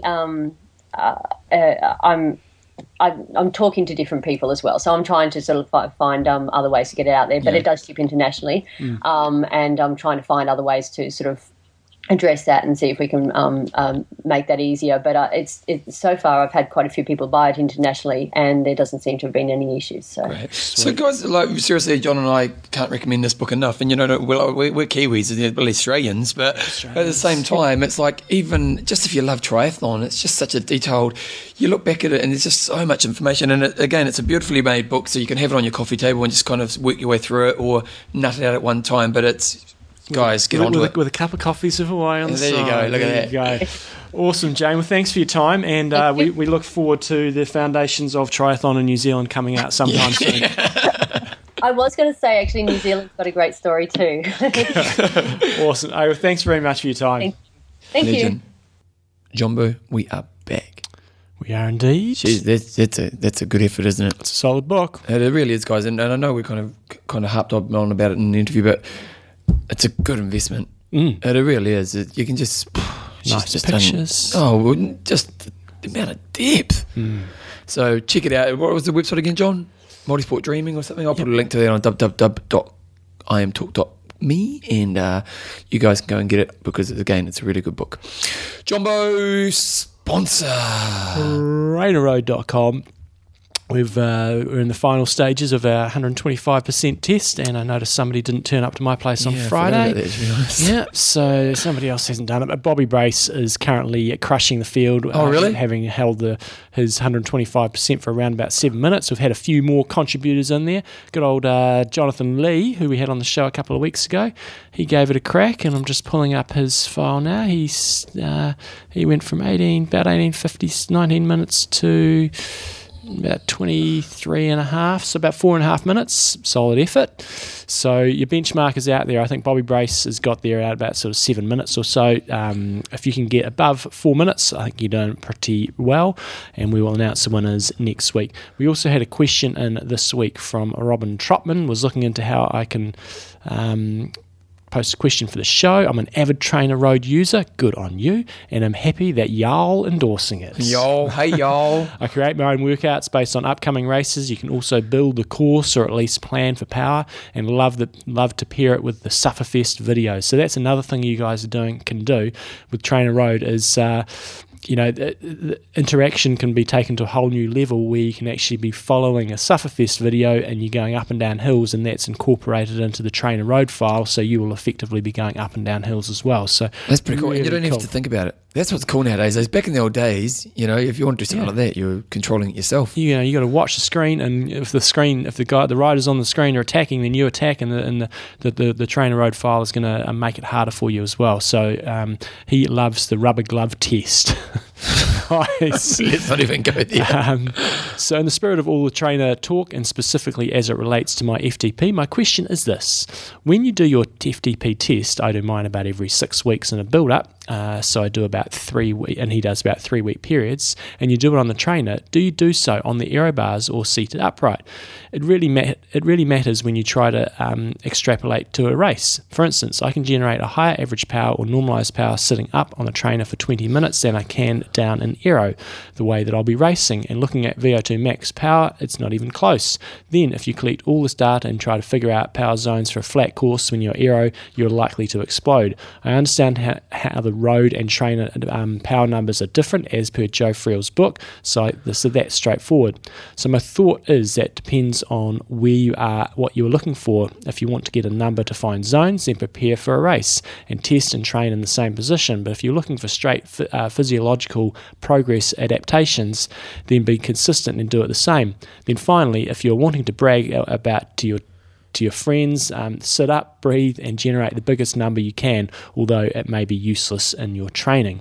Curious as to your thoughts. I think you've kind of almost answered all your questions there already, Robin. You're a genius. You're an absolute genius. So one thing I would say is, for y'all out there, is as Robin has pointed out, you do need to have your trainer zones and your road zones separately. So the great thing about using Trainer Road and doing Trainer Road tests, and when you're indoors, is that consistency is there, and it's the same every time. So you can basically go, right, I'm doing a 20-minute TT, I'm going to use a Trainer Road warm-up and test, and that's just the same every time. You can do exactly the same cadence, and it's just easy to replicate. Whereas when you go out on the road, conditions are going to play havoc with you, and then you got to be changing your gears a bit more, and you just can't get that exact number, or you can't find the right gear. Whereas on the trainer, you can do that. So in terms of benchmarking and physiological testing, then this is the best way to be doing it. But those numbers do not necessarily cross over directly to the road. So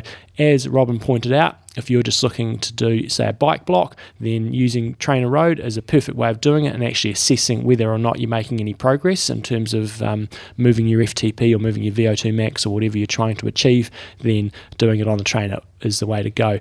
Whether or not you do it on the bars or sitting up, it doesn't really matter, I think, as you pointed out, as long as it's consistent. But I think the main point, as I think Robin made, was then when you're going out and you're looking to set your zones for being out on the road, you need to do some road-based testing, and you need to do it on your aero bars. So it's all about that simulation. We talk about it with nutrition as well, but in terms of setting your zones on the road, you need to do some road-based testing, and you need to be really, the most key thing is to be looking at your results and your power files from your races. In terms of, if you're building up to an Ironman, you do some TTs, you do some aerobic TTs, so at Ironman effort, you look at your half Ironman results or Olympic results, and then from all that you need to extrapolate how you're going to set your zones for the race. And I guess my final point on setting of your zones is usually use those as I like to use them as numbers you don't want to go over. So you might move around a bit within your zone within a race, but rather than trying to stick to some exact particular number, I think you're far better off just saying, right, I'm not going to go above 240 watts, and if I'm a bit below that, then that's all cool, but I just don't want to go too hard and have some ceiling numbers rather than necessarily having an exact number you want to sit at. My final point would be when you're testing on the trainer, if you're deciding whether to sit on your bars or sit up, just do it consistently. But as Robin pointed out, if you're going to be doing like a 4-minute test or some real maximal sort of test, you are going to generate a much bigger number, not massively bigger, but a bigger number if you do sit up and you hold onto your bars. So some really good points there, Robin. I'm not sure if I totally answered them. I think I agreed with most of the stuff you were saying, but some good points for the listeners. So you can check all that out on trainerroad.com. Join up last week to get in the draw for doing the 125% test. So Bevan, last week for you to Okay, I'll do it this week, I promise, Friday. Lock it in, Eddie. Lock it in, Eddie. Right, your time starts. Now, check it out, trainerroad.com, $10 a month. No brainer. No brainer. Do it. Bevan, your time starts now. You've got 4 minutes and 59 seconds. Oh, do you want it short? No, just bullet point it. I've got bullet points, but there's a few bullet points. Okay. Oh, I'm going to put some music on. Okay, go for it. Here we go.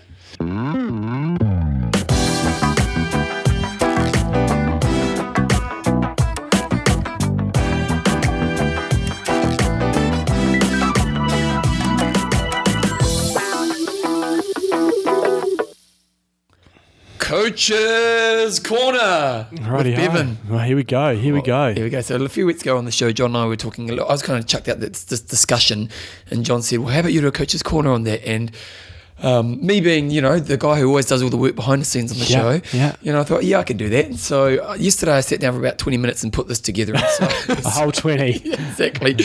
So let's hear how I go. So first of all, what's the topic? The topic is dealing with mental fatigue in racing. And really, in the last few years, there's been a lot of kind of studies coming out just kind of proving that the mind is like a muscle, and that basically, like a muscle, a bicep, if you just start doing a bicep curl at a medium-sized weight, that eventually the muscle is going to fatigue and it's no longer going to be able to function at the level you want it to. And there's been a lot of studies that come out and just proving how much that works for our mind as well, that our mind has a limited, what I'll call mind muscle, in being able to use when we're exercising and all everyday life. And there's been some really good studies. There's the there's the one where they did the jail study. Have you heard about the jail study? Where what they did is they got 4 different crimes and 4 different ethnicities. And they're basically trying to see if the parole board would be biased towards a crime or an ethnicity. Yep. So they got like an Indian who did a similar crime, so maybe a burglary, a European who did some fraud, some African American who did some kind of low sexual assault, similar kind of like, and then another ethnicity, another crime. And I'm really fascinated to see what would be the outcome for the parole board based on the ethnicities or the crimes. And what happened was, at the end of the day, it had nothing, the way they gave the different outcomes of their parole meetings had nothing to do with the ethnicity or the crime. And there was a big difference in the types of outcomes they had. So, for example, one person would, if they went in to meet the parole board, they just always went, and went back to jail. And then another group, they would always get away, or there was a big difference in variance in what was happening there. And what they discovered was the time of day you went in to have your meeting with the parole board had a bigger influence on if you would get out than ethnicity or the crime. Right. Yeah. And they basically got to the conclusion, if you went at 9 a.m, your chances of going out of jail went down to like 10%. If you went in at 11:30, it went up to 70% of staying back in jail. And what they determined was that the guys on the parole board just got really tired. And the more tired they got, the more they went with safe decisions. So if you went at 11:30, they were mentally fatigued, and they were like, we don't want to stuff up here, let's just keep them in jail. Whereas at 9 o'clock, they're fresh, they're mentally prepared and all the rest of it, you got a much higher chance of getting off. The interesting thing about the study was that post lunchtime, it went back to the 9 o'clock, amount of people getting off. And so it was a real example of mental fatigue in your life. And there's been quite a few studies that have come through around that kind of thinking, that if we think about our mind energy, we only have a limited capacity of it within our day.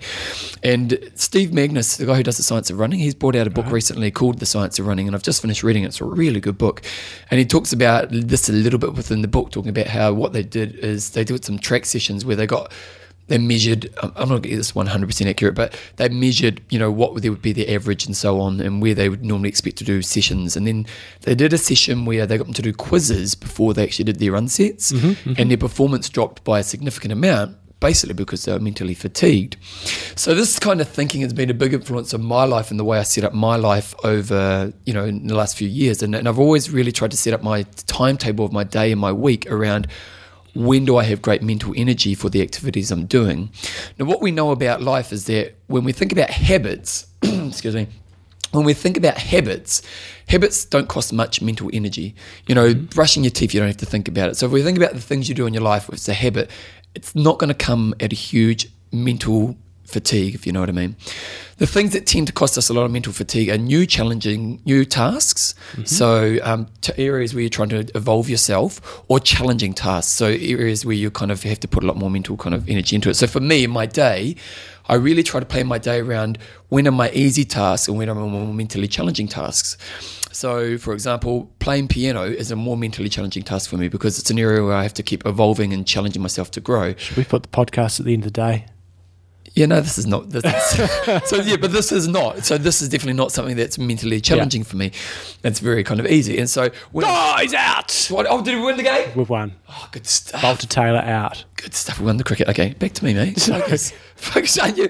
I always listen to you 100%. Yeah. See, he interrupts as well. Yeah. So anyway, I structure my life around what are my easy tasks, what are my hard tasks. So, for example, with my piano, I know it's a more mentally challenging task. So I do piano after I've eaten and meditated in the afternoon. So I know that then I've got fresh mind space to do that task. Whereas some of the tasks I do in the morning, I'll do my harder stuff early and then I'll do my easier stuff later. Yep. So when we think about your life, it's a really good thing to think about is what activities require more mental energy from me, and then how do I structure my life around those things? So again, what are the hard tasks? When do I put them in? And then the other thing on top of that is then how do I plan the use of my energy so I get recharges throughout? So nutrition and rest strategies are a really important part of that. Good sleep, first of all, is really important. But also for like me, having my meditation, at lunchtime I'll stop and I'll play an iPhone game for 15 minutes, which is just about me relaxing. But then I know I'm going to be really productive for the next period of time. Other things to think about in this regards is great systems around organisation, so you can structure your life in this way. Removing unnecessary stresses. A lot of people sit in, so when we think about the cost of mental energy, when you're sitting in stress and you're repeating those same thoughts over and over again, that is taking away from your mental, endurance.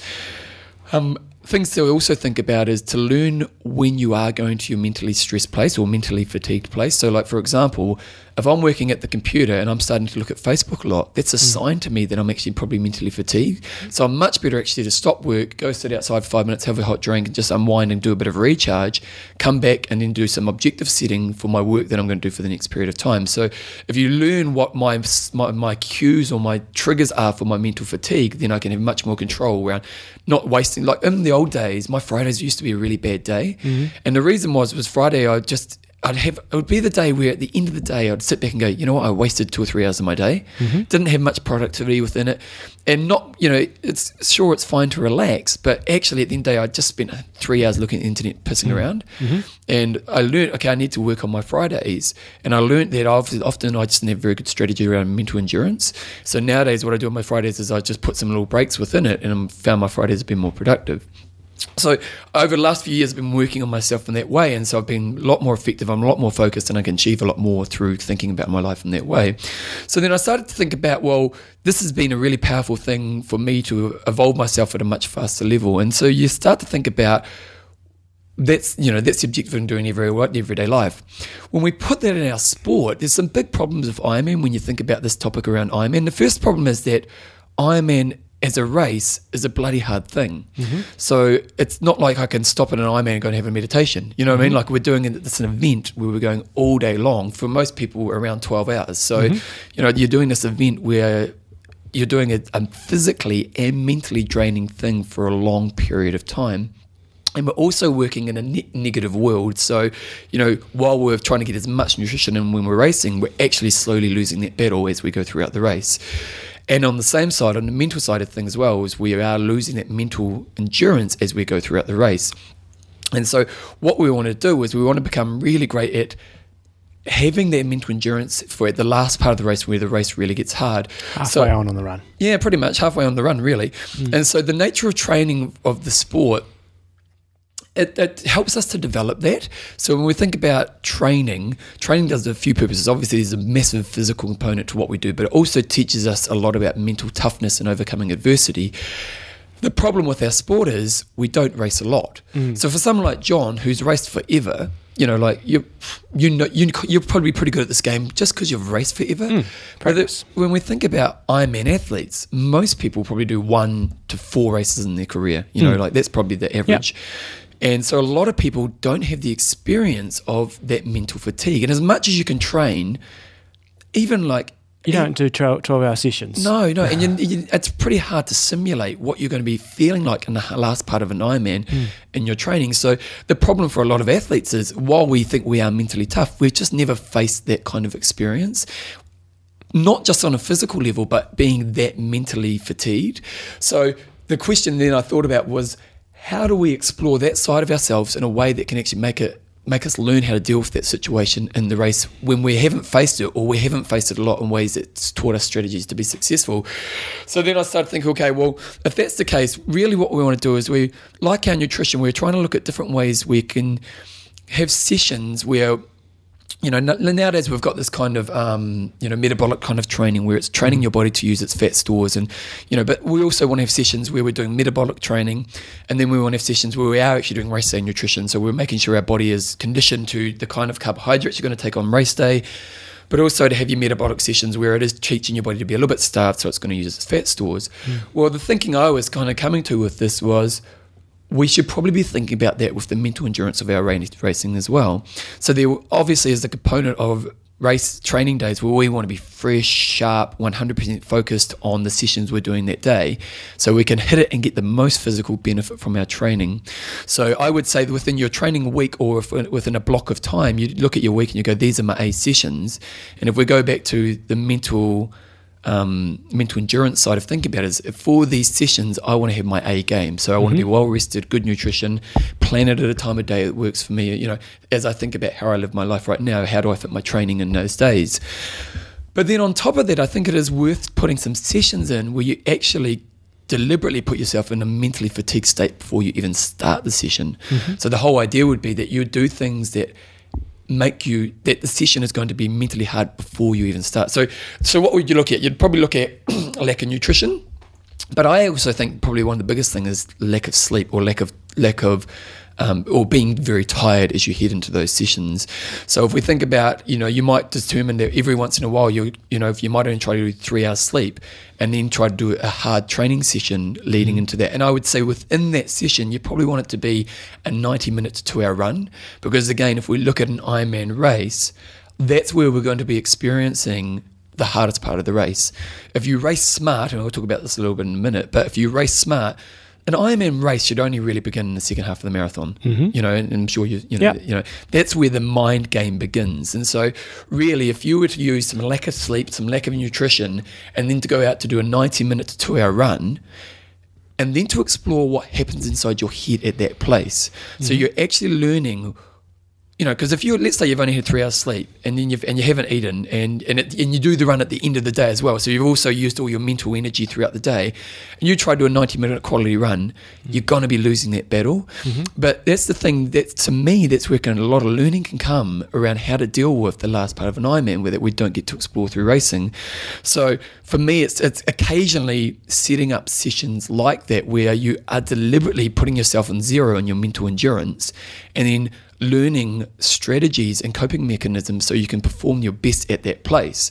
So then setting up those sessions, and again, you wouldn't want those to be around your A sessions, but you will want them to happen occasionally.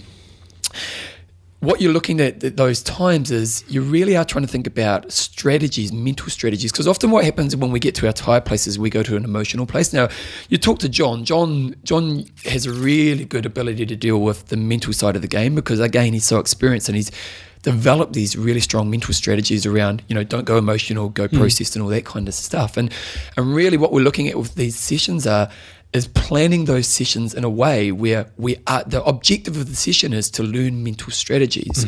So a big part about that would be preloading the mental strategies you're going to try to practice at those times. So there's an awareness aspect of it, learning when I'm mentally fatigued, what are the negative thoughts that are going to hold me back? So learning those to be triggers to make me process, okay, I'm starting to doubt my ability as a person. I'm starting to doubt my character. I'm saying, I'm bringing negativity from other part of my life into my training right now. I'm telling myself I'm living in doubt. So you use those as triggers towards, okay, this tells me I need to go towards strategies that remove emotion and put my mind towards how do I get to the end of this run in the best way possible. And I think you've got to recognise, have a plan for that, because that could happen. I mean, Bevan's talking about designing specific sessions where you might do this, but there's plenty of instances where you explode in the training and go, right, here's an opportunity. I feel like crap. I'm going rubbish here. Then there's your opportunity Well, to it's funny, practice I'm coaching a girl in Japan right now, and she's doing a bit of running, and I've just started coaching her, and she was doing a 5K TT the other day, and she was saying how she just gave up because her times were fading, and she says that perfection, I want perfection if I don't get it, and it's like, well, no, that's not what we're working towards. The big question when you get to that place, and this is what you want to do, is these sessions help you to create awareness around when I'm going down that path, and ultimately what we want to do as athletes is we need to learn when am I going down that path faster. So you need to get really great at your awareness around I'm going down the wrong direction in my thinking, which is ultimately going to cost me time. Now, if you sit in that place for half an hour, that's going to cost you a massive amount of time at the end of your race. If you can discover that within 2 or 3 minutes, then you can then put your question towards, well, what's the best things that I can do right now to get me to the finish line as fast as possible? And that's the whole idea of these sessions, is learning that kind of thinking and thinking of strategies. And one thing on top of that, is having the awareness. And then I think one thing to do is to preload strategies you can put in place before you have the session. So to know that if once that awareness point comes up, I'm going to explore these strategies. Now, some you may discover in doing, but some will be things you've learned from training or ideas you've heard from other people and stuff like that. But the key to those sessions are that you actually have an objective, 100% objective, is that I'm trying to learn how I mentally can get through that level of mental fatigue. And ideally, by doing those sessions, probably not all the time, but every so often, is that you're trying to practice what you're trying to do, you're trying to refine it, and you're trying to keep retrying it so that you learn how you work, because no two athletes are the same. And so for us athletes to kind of go, well, this is what John does, it might not work for me. Now I can try what John does, and I might go, yeah, that's a good one. Or I might go, oh, that's not really my way of doing things.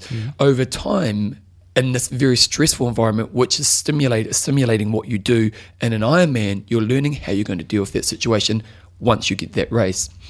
Some things to think about is, when we're in this place, is learning to remove wasted thoughts. So when we think about people who live in stress in life, what happens when we have stress in life is that we tend to have repeat thoughts. So when you think about a moment in your life when you've been really, really stressed, what happens is it's almost like you've put that thought on replay and it just goes over and over again. So if we think about mental endurance, that each time you have that thought over and over again, it's costing you that. So when you're in this mentally drained place, is start to become aware of if you're having repeat thoughts that are actually just wasted thoughts. So that's one of those awareness things. What you're trying to do is to replace these with strategies. So just post this session. So once you've kind of started implementing these sessions, post these sessions, a couple of really important things are, make sure you have an amazing recharge and reset post-session. So even as you're planning these types of sessions into your training, I would say you also want to plan what you're going to do once you get back from that session. So obviously good nutrition, good rest, and probably a bit of a reflection around what you've learned from that session around mind strategies moving forward. So that next time you're going, okay, once I get to that point where I'm feeling these things, here's what I need to put in place, and here's where I refine it.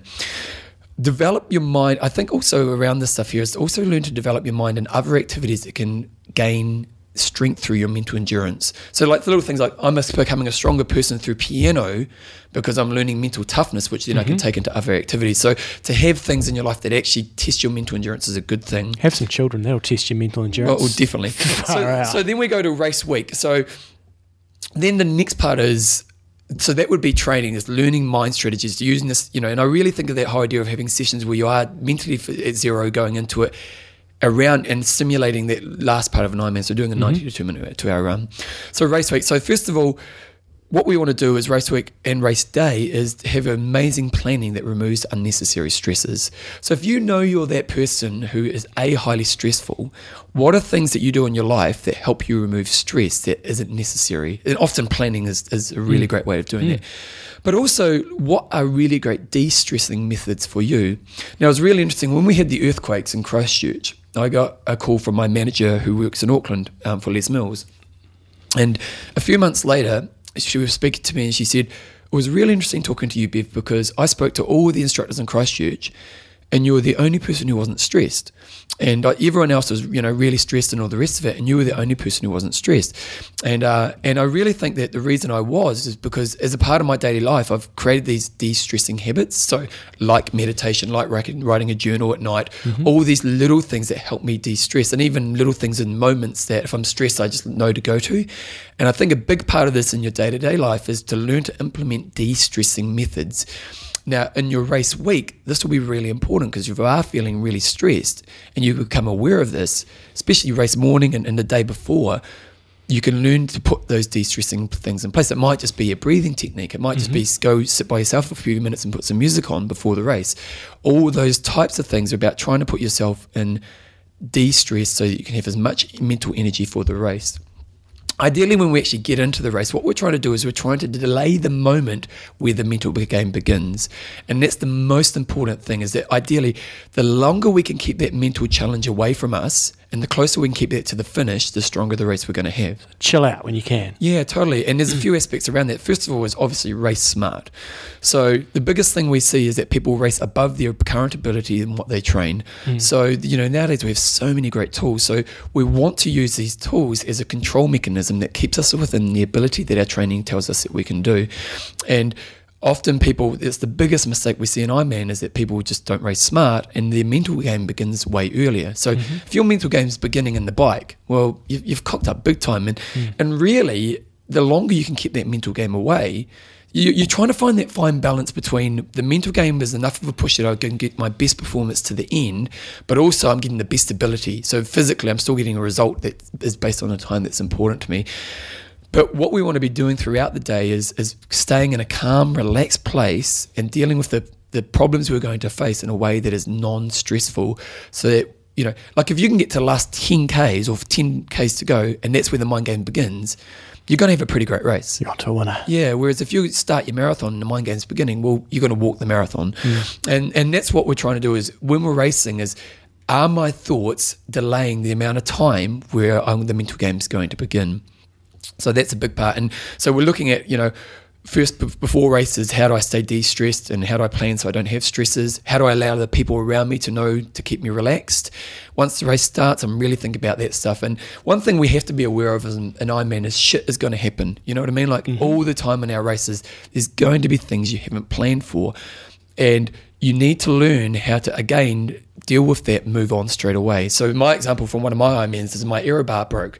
And I had one of those ones where they used to fold down, and one of them fell off halfway through the bike. And that could have been a really stressful situation. And I thought, oh, well, just deal with it. So I taped one of my bike tubes to it and just used that as it. And I dealt with it, moved on, and that was a really good outcome, which didn't let me sit in it for a long period of time. Nice. And what a lot of athletes do is the shit thing happens, and then they sit in it for the next 2 hours. And that's taking that emotional energy from them, or that mental energy from them, which means that point where their game begins is going to be further on or closer in the race. So when shit happens, learn to deal with it and then let it go. Even if it's stuff that's unfair, you might get a time penalty and you weren't actually the person doing the problem. Well, move on, because it's not going to help you have a performance. Then what we want to do is you're trying to, again, delay that time where the shit happens, or we know where the mental game begins. But then from there, once that mental game begins, that's where we want to implement the strategies we've practiced in training. So ideally, the training stuff we've put in place, that's what we're, all those strategies and methods you've learned and practiced through those kind of training days where you've put yourself in that zero fatigue place. Ideally, you have a much better strategies to deal with getting to the finish line as fast as possible. And that's what happens. Like I look at my races, I would just get to a point where the game got too hard and I'd just give up. You know what I mean? And the races I was really proud of was the ones when the game got hard and I didn't give up. Exactly. And really, some of my Ironman races, I look at and I go, I could have done much better than I did, because once I gave up, I just completely gave up. And that's what tends to happen with the mind game, is once we give up, we just completely give up. And I suppose just the last couple of quick points is, a good strategy around that is, once you get to a point, so I always think of intensity scale. If you're sitting on a scale, if you're in the last part of the Ironman and your intensity scale is on a 9, that means you're working pretty hard to maintain the speed that you're going at. So I'm running at a 4-minute K pace, but my intensity scale is 9, so I'm pushing hard to hold that pace. What I would do in my bad Ironmans is that I would go from a 9 down to a 6. I'd just give up. I'd go to a 5 and I'd go to 6.5-minute Ks. And what we want to do is, if we know I can't hold a 9 out of 10 on my intensity scale, well, what can I hold? Can I hold an 8? And that may mean that I drop down to 415s, 420s, but again, it's going to get me to the finish line as fast as possible. So when we think about mind strategies, those are things we want to think about. Ultimately, what we want to be doing is, this is an area that we want to develop and we should be developing in our training. And I think that if we were to implement this type of stuff into our training in a sport where you don't get to face this challenge realistic, like if you're doing ITU short course, you get good at the game just because you can do it every weekend. Whereas in this, we just don't get the opportunity to do this. So to create simulations like this, then ultimately you're going to be better prepared for that moment when race day, and you'll get a better race. So, Come on an Epic Camp. Well, yeah, Epic Camp is a good Epic example. Camp was a big one. Yeah, so totally. This year on the camp, when we were going to Volcano, it was day 3 or day 4. It was a 200-kilometre bike ride. People were tired when they started. Then at the end of the climb, end of the day, you have 50 kilometre climb, and people are just frazzled and what have you. But then they got to the end of that day and they thought, holy shit, break through some barriers there. And that is one of the instances where you can put yourself in that place. I mean, you can do the one-off sessions, as Bevan I said. think the nice thing about the one-off sessions that Epic Camp doesn't happen, because what the great thing about Epic Camp is, people pull you through. You know what I mean? Like in my book, I write a chapter about Epic Camp, and I write about how, one of the worst days I ever had on Epic Camp, there was the one day I thought I'd give up, and then you get on the bike and the people pull you through. And in some ways, that's the real value of Epic Camp, but it doesn't necessarily teach you sometimes about the alone journey. And so in doing the what I'm kind of suggesting here, if you go out after a long day of no sleep and no food, you're alone, and that's more of the Ironman experience. So that in that way, it's probably getting a bit of both in. So I think my only input there at the end would be, as I said earlier, is when you're having a shitty session, that is a massive opportunity. So whether it's pre-planned, like Bevan said, or whether you're just out on one of your long bike rides and you bonk and you blow up, or you're feeling rubbish, get excited, because that's a massive opportunity to try to, you may not be able to pump out great power, but as Bevan said, you might not be able to get 300 watts that you want to be riding along at, or 200 watts, whatever it might be. But let's see how close you can get and how far you can push yourself. And if you can do that in training and repeat it on a regular basis, then you're onto a winner. And just lastly, the only other point I would probably add is, look to other areas of your life when you've had really mentally draining times. And if you've been successful, what strategies have you used? Ultimately, all activities in my life should be making me understand myself to a higher level. And that's what you can do with this stuff. So there you go. That's my coach's Bevan, point. That was a new record. You could have preempted me that you were going to spend half an hour on the topic. When you said the show's about finished, he's in trouble here. Jesus, here we go. Sponsor. Okay, Jumbo, who's the sponsor? Coffees of Hawaii. It's time to do a bit of gift giving. We're in the middle of the year. We haven't got Christmas. If you haven't got, maybe you have a birthday coming up. Oh, I've got a birthday coming up this weekend. Oh, how are you going to be? I am going to be. What am I going to be this year? 38. 38. Yeah. Because you're a year older than me, aren't you? Yeah. Ding dong, only 2 years to go till the big 4-0. Does it worry you? No. No, neither. Because I'm looking forward to my Epic Camp in France in 2016. Was it when you're 40? Yep. Doing it. Nice. We're doing it. So a bit of gift giving time. If you want to get or if you just want to try a variety of coffees, they've got the sample coffee packs on Coffees of Hawaii. You can get a sampler box, which is just for all 3 coffees from one island, or you can go for a sampler box from 2 islands where you get 4 coffees, or you can go for 3 islands or 4 islands even. Oh my God. So you get one pack that's got 4 different I'm doing 3 coffees. islands when we go over. Maui, Molokai, Kona and Oahu. You can get a coffee from each island. So just a cool way of doing it. Do a bit of it is coffee nice tasting. because one of the problems in life is we can often get stuck in our ways. You know what I mean? Like it's you kind of just get these patterns. Spice it up. And then occasionally you break the mold and you go, oh, wow, I should have tried that earlier. Exactly. And to do something like this, you give it a try. It's all good. And Yeah. then next thing you know, Bob's a millionaire. You find what you like. So check it out, coffeesofhawaii.com. Go through imtalk.me, click on the Coffees of Hawaii logo. That's got all our promo codes up there. And you're away laughing. Have you been keeping an eye on the World Cup? I just had there Germany and Still Algeria did. 0-0. Yeah, I cleared a few emails in that last 25 minutes. Thanks, mate. Thanks a lot. Yeah, it's Right, pretty yeah. beautiful. Okay, what do we got next? Right, we've only just got one little, it's not so much of a question, rather a comment from a listener talking about Little Debbie's. We're giving a hard time. Yeah, Everybody was everyone hated slagging them. off Yep. Little Debbie's. He loves them. I was listening to your discussion on Little Debbie's sponsorship. Back 10 years ago, my race nutrition was Little Debbie's. Haven't had one in years, but the oatmeal cream pies are awesome. Good on you. I can't stand goo or gels. When you break it down, why does the brand on the I can't even read that. Why It not was- have a it was- treat on the bike with pretty much the same nutritional value? Exactly. I mean, He's kind of right because we eat shit on the race, don't we? it's just sugary crap, a lot of the stuff we take in. So I think my point was Little Debbie's is fine from time to time. Whether you want to have Little Debbie's 3 times a day every day, that's when you get into difficulties. But it certainly is something you can consider for an alternative race strategy, nutrition, and just something to have a little bit different as you go through. Scott Connolly sent through an email. Remember last week, the mountain snail, aka the hawk, saw that photo of he was watching the race and he saw someone coming across the finish line in IM Talk tri-suit. Oh, yes. Well, it was Scott Connolly. Scott Connolly, nice. And he's guys listened to the most recent podcast and heard that someone was spotted at Ironman Australia wearing an IM tri-suit. And so I had a squiz on the website, and yep, it was me, boys.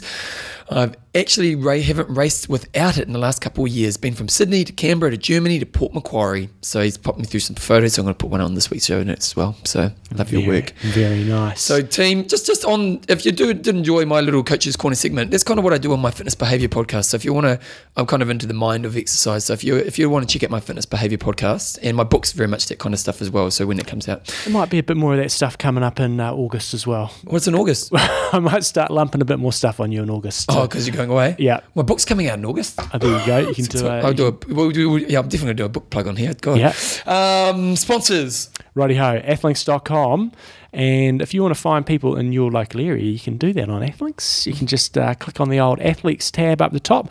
I did this last night and I thought, I wonder how many people in Christchurch are on here. And I actually specifically put in here, I thought, I want to see how many people sort of Yep, between the stalk age them. of 20 and 40. Oh, you limited males, and I wanted them to be within... Females. You sound like a well, stalker. you could do that if you wanted to go, I want to start going Who did I out with Facebook stalked last week's age grouper, didn't I? The girl who... Debbie Hazeldean. Yeah, remember? And then apparently she was on another podcast as well, Fitter Radio with Bevan McKinnon. So she's just had the week She's a superstar. of hitting it. So I thought, right, I want to see. I did put. Well, let's go girls. I could put girls aged 20 to 40. Want to find a new mate. I don't particularly want to find a new mate, but say you did, and I don't want to find a runner. I want to find a triathlete. I don't either, actually, because I'm happily in a couple. You can eliminate the runners, and you can eliminate. I don't want a duathlete. Crikey, what are they doing? Or somebody who does aquabike.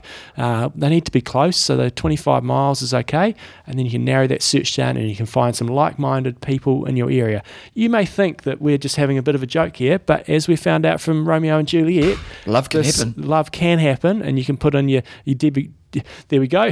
Debbie Hazeldean comes up. She used to live in Christchurch, so I'm not quite sure why she comes up. But I've got Karen Pearson, who's from Christchurch. Prasata Armstrong. She's 32 from Christchurch. Do you know her? Does she go out with the other runner dude who does the ultras? Oh, yeah, yeah. She comes to my Vijay classes. Armstrong? Yeah. Yeah, she's a nice girl. Emma Jenkins, Very she's nice from girl. Christchurch, Natasha Douglas, and Therese Arno. So found a few girls in the area within 25 so if you're a miles. single triathlete, just saying. You can hone that in a bit more by how many it's cool, races 'cause I've done. One of the problems, like when my first year of Ironman, I didn't train with anyone, John. I seriously didn't, and I didn't know any of the routes. Like I just said, I'm going to do an Ironman. And I literally used to ride towards bloody Timaru back every day, up the bloody motorway, big trucks, boom, boom, all day. And I seriously probably did that ride for a year. And then once I did Ironman, I started to meet some triathletes. Yeah. Now, if someone like me in that situation. If I knew Athlinks, I could have kind of gone on there and said, "Oh, if anyone's training, can you let me know?" And so you can go in there and you can just, there is a message facility, so you can message people and just say, hey, I see you're in the area, you do seem to do some Ironmans, can you point me in the direction of something? Or you rough. I mean, the other thing with this is then you can see people's speed, so you can say, I'm about your speed. Do you know anybody that wants to go out on training rides and stuff? Yeah. So you can use it as a bit of a social networking tool. So check it out, athlinks.com. Okay, John. So just overall, all sponsors. Coffees of Hawaii, Yes, try the islands. trainerroad.com, Can you beat us? Athlinks. Did I just say Athlinks? Yeah. Extreme Endurance. And you'll get the deal. What was it? Nod. Nod. Yeah. John. I'm the only person who did nicknames this week, am I? No, I did nicknames. Oh, did you? Yeah. Okay, where you go? So we'll just Are fire. you sure? Hopefully I saved them. I don't think you saved them. I was doing them last night. I don't think you saved them. Because you missed the sausage you did last week. Let's have a look here.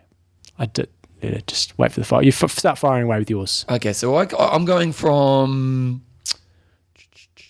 Hamish Deary? I say Deary? Deary? Dream Dasher Deary. Nice. You like that? Because he Yeah. dashes other people's dreams. Yeah. Good old Bob Brace. Badass. 3 Bs. I like it. Yeah, badass Bob Brace. That's a good one. Scott Forstall. Now, how would you say it? Forstall? Forrestal? He sounds like the guy, because there's a guy in Apple Computers called Scott Forstall. Okay. And they actually got rid of him. It was a bit controversial. Right. But he was a very influential person at Apple Computers. So I've called Scott the developer. Nice. Then I've got Stuart Ansell. Now, I'm not sure why I thought Formula One, but I just did. And was it Nigel Mansell? Yes, And I went yeah, there you Ansell, go. yeah. Yeah, And like so it. then I went F1 Maniac. Nice. Yes. Ian Wood, we were talking. I go, John, what should we call Ian Wood? What'd you say? Robo-Man. Robo-Man. Because Ian doesn't have much shoulder rotation when he runs. No, it's very tight rotation. Yeah, he's very much a classic triathlete who doesn't have swim shoulders, Yeah. elbows side to side. He can't swim very well. He's in the pool this morning. He's there all the time. Boy's a legend. Could have called him Mr. Lover Lover because he's, partner of. Right. Yeah, what Zania is? Stalker. Yeah. Richard Kingsford. I own the throne. Richard Kingsford. Richard came on our camp in France a few years ago Oh, did he? on the Cape Which one was Car. Richard? He was a Kiwi guy. Oh, yeah, I When he remember. lived in London. Yeah, I do remember. Richard Kingsford. Yep, so I own the throne because he's the king. Mm-hmm. I like that one. Nice. Noah Williams. I was going to go down Noah path. And then I was going to do something Williams, Serena Williams. And I thought, well, Serena Williams is the safe bet. She just got knocked out. I know, and then she got knocked out. So he is Noah Williams, the safe bet. Cool. That's a cool one. I like that one. Okay. Pooh Harden. Paul Harden. Paul Hurden. I'm all over the place. Good old Paul Hurden. In your face. Take that. In your face. Good old Sharon Duncan Kuntz. Conts. Kontz. Koontz. Conts. Isn't there a publisher with that name? Could be. I've called her Shotgun Shazza. Shotgun Shazza. Yeah. And then good old Simon Fry, Cracker Smacker. Cracker Smacker. I did do some here, Bevan, but some of them were intermixed with some I did last week. So I probably okay. didn't do my That's right. my 10.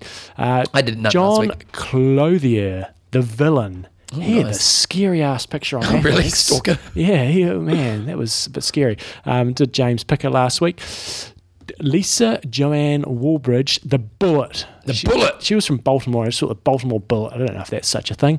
Matthew Flygar, TGV, which is the TGV is a fast train in France, and I got gare as the word for train station in France, and Yep. Flygar, I thought, fast train sort of thing, Nice. so TGV. Sarah Swoosh McKay, Nice. because she had a picture of her racing in Auckland 70.3 and she was just smoking past there. Mandy Mockingbird Miller, Why is that? because Eminem, I just saw Eminem, Yeah. and I looked for Eminem Oh, songs, Mandy Miller, nice. and there was a song called Mockingbird. Dun, dun, dun, dun. David the Phenom Hale, Nice. That's a good one. I like that one. yeah. Matt Albatross Young, he's got a finishing picture on Athlinks with his arms out wide and just looked like a bit of an albatross. And that's And it. then that's it. Okay, guys, we've probably got another 2 or Couple. 3 weeks, really, isn't Yeah. it? Yeah, and then we'll be all done. So if you haven't got your name yet, it's coming real soon. Okay, John Boy, what's your goss? What's my goss? You go first. What's your goss? I'll put it back on you. Birthday coming up this weekend. Do you get a present?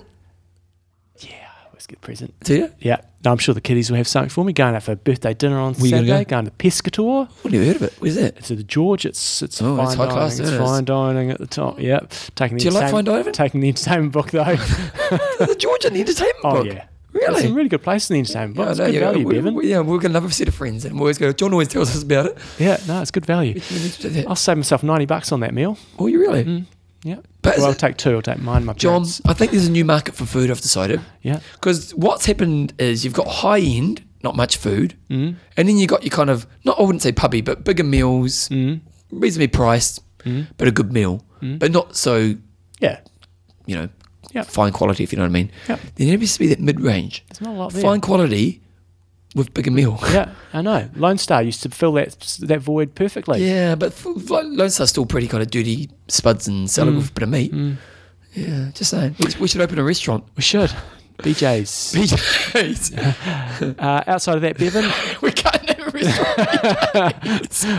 I'm coming in for extras. Can I have the Happy Meal? Yes. Outside of that, Bevan, I was pretty happy we didn't have a -2-degree frost on Sunday when I was riding. The forecast was -2, It was and beautiful. and it didn't turn out that way. So I was We quite had a happy. crap summer and autumn, but it's been an awesome winter. It's going great. And outside of that, just living. How's training going? Training's going all right. Yeah. But up and down. Just the last few weeks, Project 2014 has just been laying that base and not going too crazy on the intensity. But, hit for Are you 16 doing any hours racing? last week. It's pretty hard to race No, right now. no racing. Epic Camp. There's going to be a fair amount of racing on Epic Camp. Yeah. When will you So- do your last big kind of half Ironman simulation? Oh, we'll be doing big stuff in Kona. Like then, that's only 12 days out. So Oh, so you'll do a half? probably not quite a half, but Yeah. we'll be doing some But big you like stuff. to do one about 3 weeks out, don't you? Once every month or so. Yeah. Haven't got much else. Just living. Just living the dream. Living the dream. Kids are full on, are they? Yep. What do I do? Head soccer on. Soccer every You're the Saturday. coach, with aren't you? kids. I'm the coach. Yep. Do they call you coach? No. What do they call you? John. It's a bit boring. No. Just What's their playing name? with What's the kids. team name? Saints. Saints. Mm. Yeah. I'm sure they're Saints for you. They are. they winning? Not. Oh, it's just practice at this stage. When do they start playing? They have a little tournament over the holidays. Ooh. We'll see. Bevan, let's go. Do you have that kid in the team? Like, I went to school, I played with We Ryan used to have Nelson. one bad kid in my team. Oh, do you? No, I was meaning the good kid. Tell us about the bad kid. We Go. have one bad kid. When we have got one kid who's very good as well. Yeah. Who's your star in the making. Yeah. And he's much better than everybody else. They shine, you have to don't pick, they? You have to pick the teams, go 3 shitty players with 1 good player Yeah. versus the 4 average players. Yeah. What am I up to, John?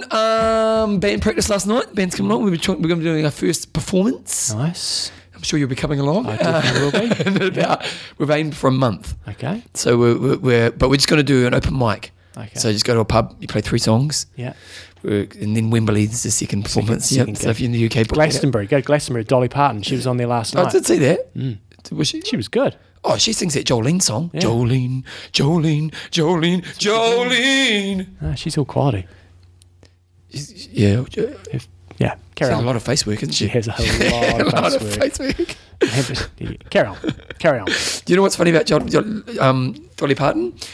Is that the old ladies who get a lot of work done, they get the face work done, but their hands are really wrinkly. And so what she wears basically so you don't see her hands. Yeah, Like it's yeah. really funny how much they try to. Have you seen Joan Rivers? Yeah. Like she's like 80. Yeah. We live in a strange world, John. When are you going to get your first face work done? That ain't happening. If you were to get anything done, what would it be?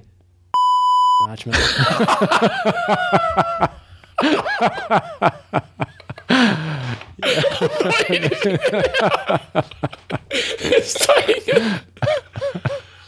Yeah.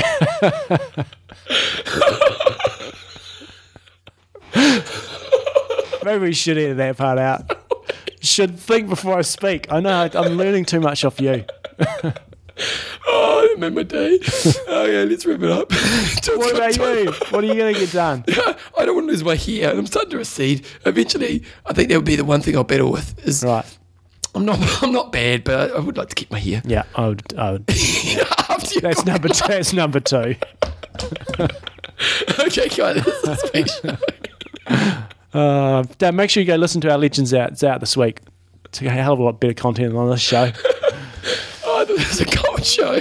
Oh, you ready to wrap it up? I'm Russ. I mean, don't. Train hard. Train smart. Kia kaha. kaha. Good time.